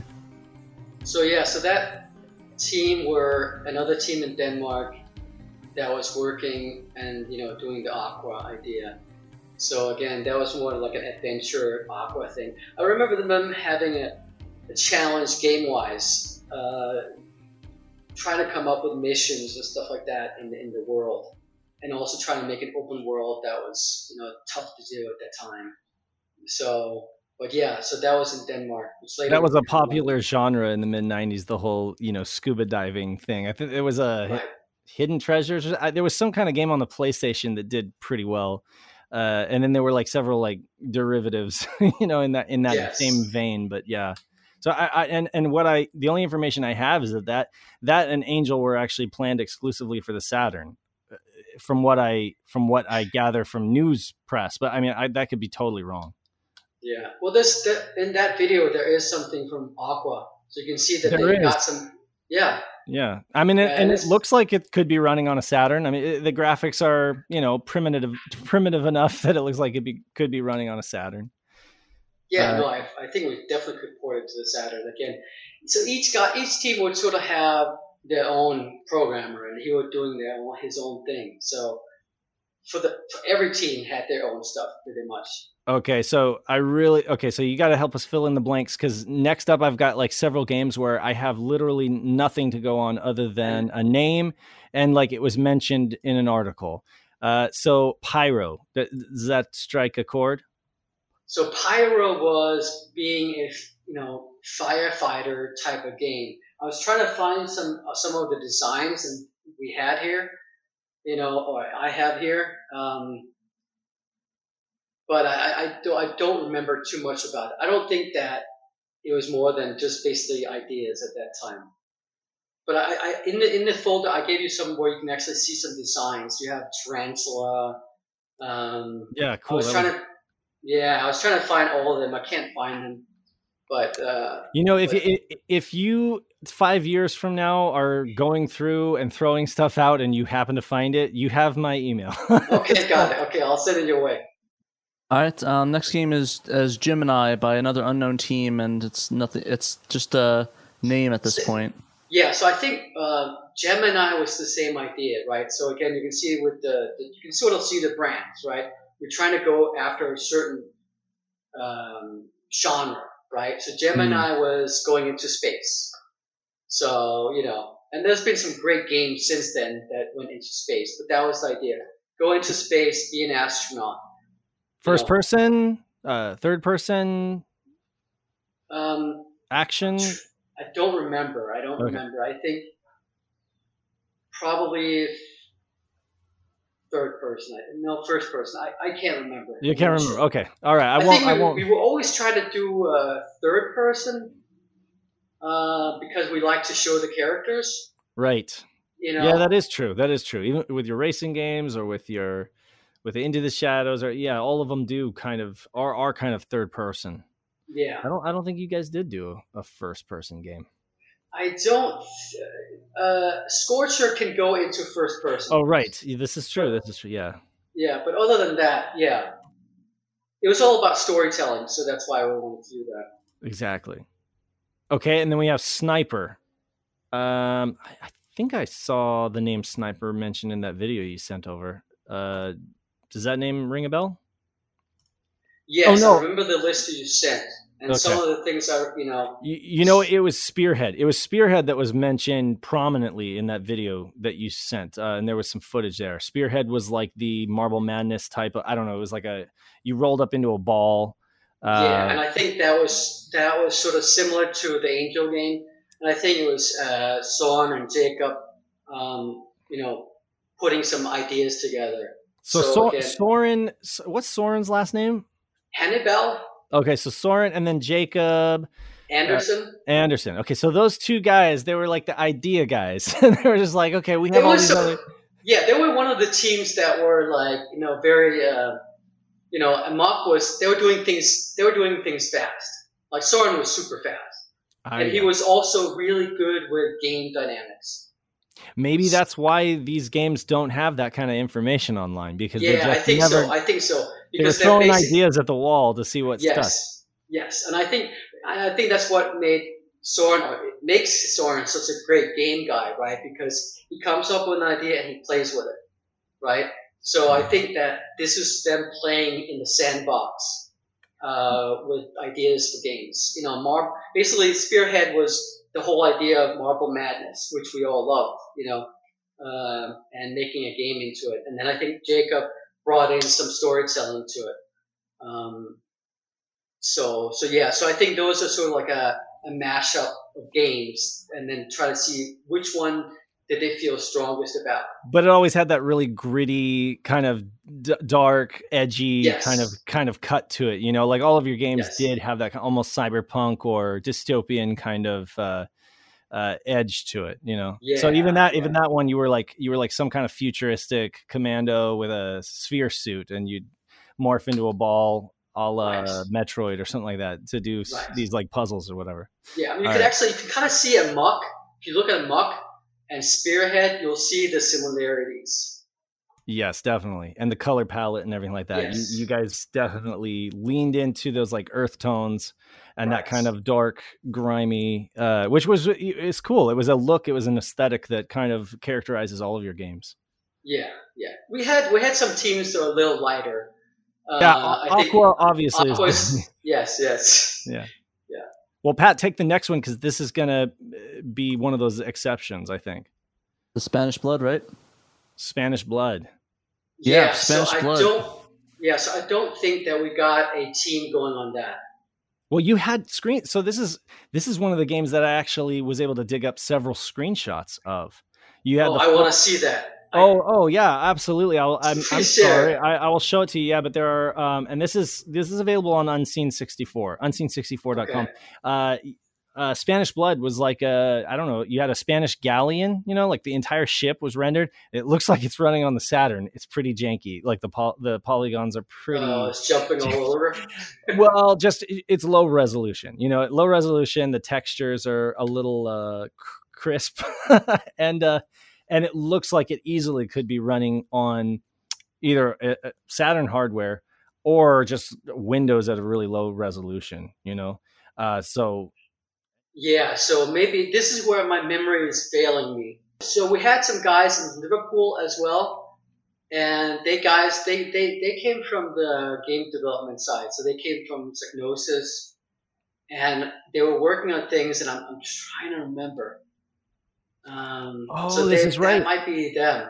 You did have, so Scavenger did have an office that opened up in the UK for a short period of time and then closed down. We did have offices in England. England, there was tons of talent, and especially not from the demo scene, but from the game scene. And so as we're doing this, it's like a snowball, right? Imagine a snowball, right? The snowball is getting bigger and bigger, right? And so we opened, so we had basically Peter went to England, helped open up. Peter Nilsson was running Denmark and managing Denmark. So he was, eventually we decided that, England would be a better place. So we opened up first the office in Liverpool, and then in London. And I think that was probably open for about a year or something like that. Yeah, but Spanish Blood was, I basically made a one-page thing lining out Spanish Blood of being a pirate and stuff like that. And then again, what we do is we, give it to the guys and they run with it. So, but those guys were in England, so I went to England 3 times or something like that. So I had somewhat limited, time with them. But those guys were all really good guys too, really talented guys.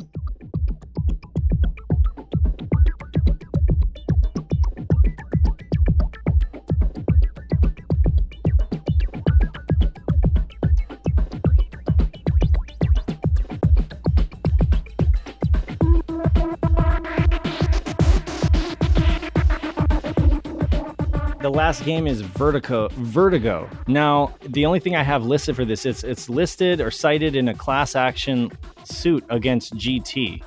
Now, that confused me because you guys only had 4 games that I knew of in the GT. And I guess we need to wrap and talk about GT a little bit.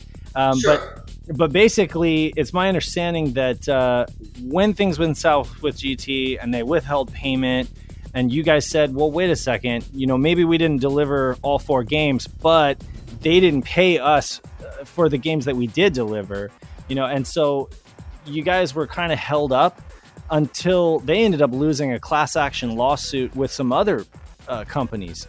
And it was that class action lawsuit that seemed to tip the scales in your guys' favor, because once they came down from the class action lawsuit, then it was like all these other companies were basically awarded their case, because they say, okay, they obviously were doing some shady stuff, but yeah. Essentially it was Vertigo was a title listed in that class action lawsuit. Yeah, so I think that we listed all the games that we were working on and starting on, because basically in terms of the lawsuit, what we lost was not only the games. We lost the future of Scavenger, right? We lost the ability to continue with all the teams we had going. So that's why we listed all those. Vertigo, I don't remember in details. I think is one of those ideas too, sort of like spearhead and stuff like that. So the guys were running with it. I don't know. I don't remember how far along it was. It was probably in the beginning of making a game, right? But again, we had 2 teams in Liverpool, a team in London. We had, so we had, quite a few teams. I mean, we had, I'm trying to remember, it was like 70 or 80 people at that time when we were at most. Lots of ambition. Yeah, and basically we had so much cash flow running through every month. Right. And that's the thing you learn about business is it's all about cash flow. And if you don't have cash flow, you're running, So we were running. We knew what we were doing was difficult. We knew that, trying to do all these games and saving money for the next team, and then running, right, was not easy. And we had problems along the way. But we were trying our best, right? And all the guys that we had were solid, talented people. I mean, you can just see what happened afterwards. Every one of those guys have gone into making huge games. But yeah, so what happened with GT was basically that they were owing us a payment after the Gold Master. And so we were calling them saying, okay, well, you got the Gold Master, you got Amok, you got Scorcher. We're working on the other 2 games. When are you sending that? That is due. And they would ignore us, and ignore us, and ignore us, and we would call them, and months went by, and as months went by, our bank, balance went down, right, because we're running all these teams, and at that time, Daniel had, he has an uncle, John Small, who's like a music video director and stuff like that, so he send us money to continue, to sort of like a bridge loan to make, to until we got paid from GT. And I think it was it from August, October, November. So you have all these months. And It's like boom, boom, boom, costs coming in, giving to the teams, blah, blah, blah. And then I remember the discussion basically we had with GT. Daniel was on the phone, and he's like, this is November, you guys are way, way, way late. And basically the guy, I forget his name, but, Joe Carey is the main guy that was running the whole thing, but it was someone else. And he said, F you, we're not paying, go ahead and sue us, you're welcome to sue us, we're not afraid, you can't do anything, and that's it. Boom, end of discussion. And they literally said swearing words on the phone to us and said, that's it. And so from that moment on, we were like, what are we going to do? Because we had the bridge loan, but that was only to cover until we got paid from GT. And GT was smart because what they do, and I think that probably happens to other guys, right? Other studios. But what you do is if you're a crook, you push people out until they can no longer have the ability to survive, right? Because if you have someone that can fight back, then they can fight back. And they make it impossible for you to litigate against them too, because you just don't have anything left. Exactly. So they basically claimed you were in breach of contract because you didn't deliver on the final 2 games. But of course, your argument, which was the winning argument, was that they can't just do that. They still took delivery of 2 games that shipped, and they made profit. It was in the contract to once the game is paid. It was not connected. It was right. Like, once this game is connected, then the payment comes due, right? And so what happened was we were in survival mode and we had no money left. And so what we did was, we had money left, but not much money left. So what we did was, I remember making the calls, and it was very difficult calls, to Liverpool, to Dan in Liverpool, who was managing Liverpool, to Peter in London. And I said, I'm sorry, but we cannot continue, and we have to let go of your guys. And so what we did was we paid everyone another month of salary. We told them, keep your computers, your games are yours, so you can continue with the games if you want to continue with the games. But we are not able to continue with those offices. And it's really, I mean, as sad as it is, it's really cool that you did that and gave them an opportunity to survive and shop around. And I think some games like Terminus that became Messiah, that helped them out a lot. And I think it really goes to show the mentality between you and GT. Well, GT were all about the money. You were about business, but you were about pushing the people. It just two different mentalities. Everyone to be successful. We were the same people, right? I'm an artist. I make games, right? It's like we wanted these guys to make awesome games. Mm-hmm. And so, the fact that we couldn't support them any longer meant that we hoped that they could find another home. And mm-hmm. Some, like you're saying, like Messiah, found another home, right? Like Michael called Perry, I called Perry, and then we talked, and it's like, you guys go, and I hope that, take all the codes. You own it all. It's all yours now. But it was tough. And then what we had to do was we took our core team, which was Sirens, and we went to New York, and we tried to build it up again. But by then our reputation was gone. It's sort of like, what we were doing was we were sort of like this guy that was like getting bigger and bigger and bigger, right? And then we were also showing off in terms of like, hey, these guys that do great stuff. And then I think a lot of people sort of felt like, these guys, they just were faking it all along, You could make a movie. You guys could make a movie on your story, I swear, because it's such a tragedy. Really, it's like there are so many highs and lows, and that's the thing is, for me, one of the reasons why I really wanted to get you in these interviews because I want other people to realize, instead of thinking of Scavenger and just being like, oh yes. What games did they do? Oh yeah, Scorcher and Amok. Okay. To understand that it could have gone incredibly well for you guys. It could, there were circumstances, decisions made, but the concept, the band concept, like you said, the label, the booth, the fact that you guys, always aimed higher than, what you even thought you were capable of. You were always trying to push yourselves. A lot of the ideas that you had were concrete ideas. Had you not run into the cash flow problems and not been able to make payroll, you probably would have, just looking at this list of unreleased games says it all right here. It's like, what a tragedy it is that only 2 games off this list made it. So we released 4 games.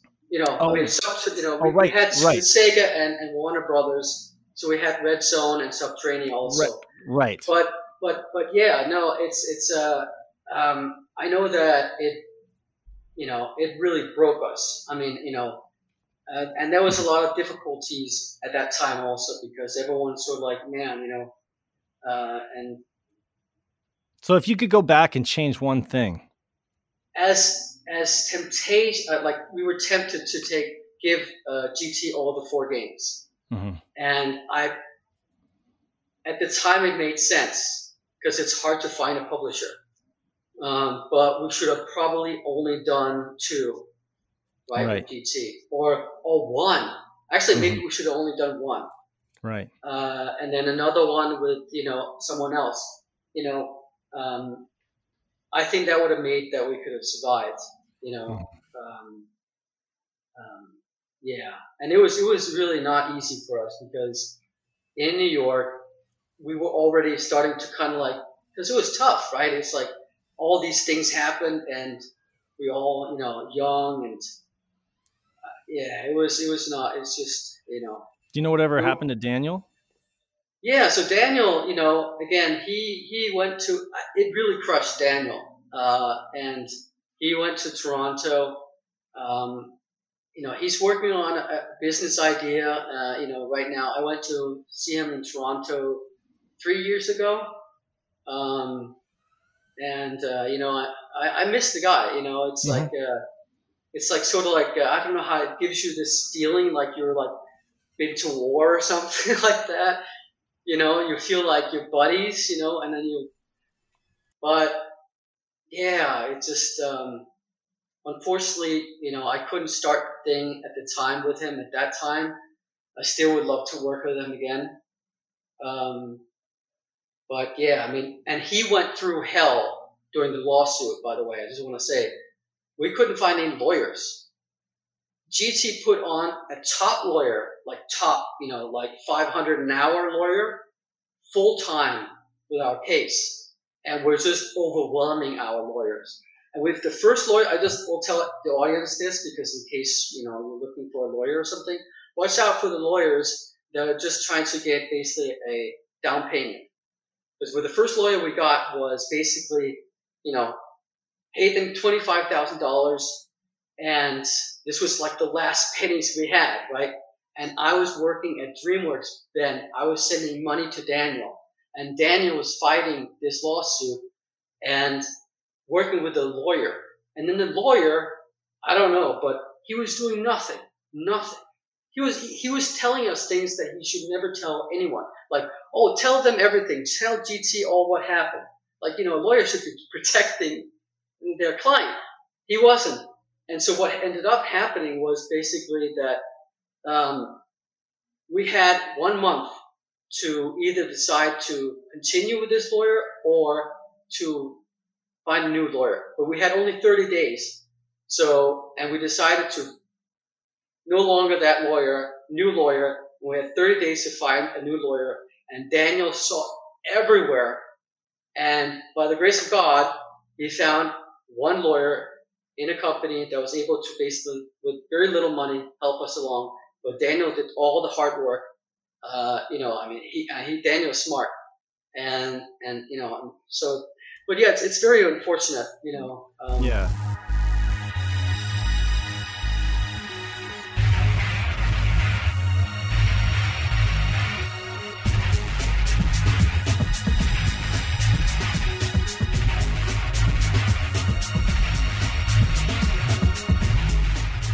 The happy ending is that I guess the silver lining is that they did end up having to pay you guys, and it's a small consolation considering the company had to close its doors, but at least and I just want to say we never went bankrupt. Mm-hmm. So it's not like we paid our, all was paid and we just closed the company. Right. But we were talking with Sierra online and stuff like that. It's just, the only good thing is, again, talent, you can't kill talent. And the talent went elsewhere. Right. And, did really well, right? You have Cyrinx. In New York, we were working on 2 games, Private Eye and Rex Dominus.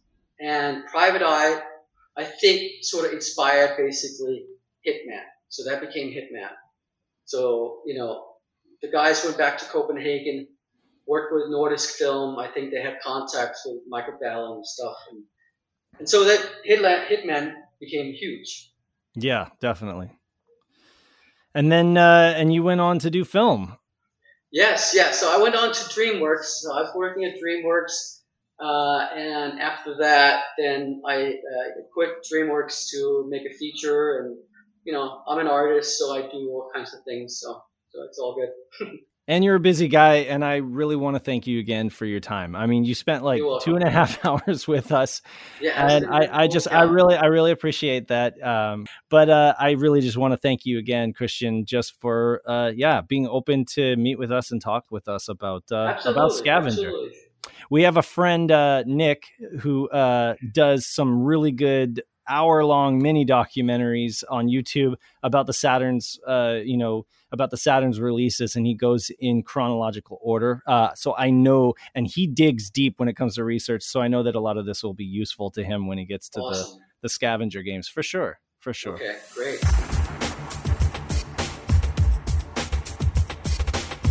Until next time, for those listening, that this has been Christian Lorson, co-founder of Scavenger Inc., right? Yeah, Scavenger Inc., yes.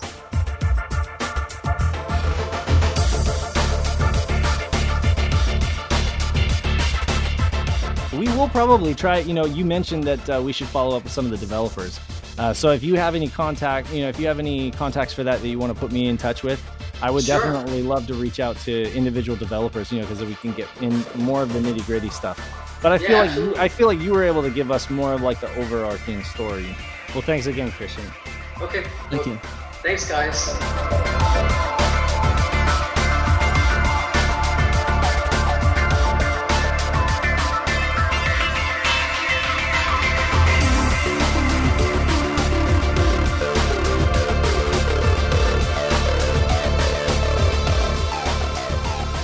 A massive thank you to Christian for agreeing to do this interview and preserve an untold story in 5th-gen game development.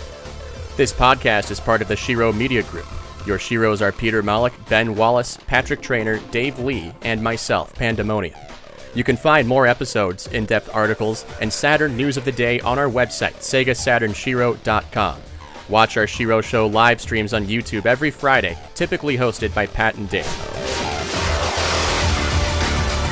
Our efforts are made possible by Patreon supporters: Emerald Nova, Sean Yuen, Ian Kegg, Super Dimension Century Orgus, Mamdo Mador, Humanoid 70, Barry Finlayson, Jesse Hurley, Rab Mack, Faux Macho, Derek Pascarella, Man of Stone 17, Tectonic Improv, Tom McComb, Shadow Mask, Private Eye, Nikita Sokolov, Young Money SWE, Anthony Randazzo, Retrospectors, Craig Jolly, and Pink Jellybean, along with all our other supporters.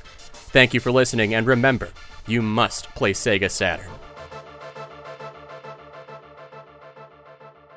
We're probably, we'll definitely edit probably a lot of my waffling down, but it's going to be like an exclusive.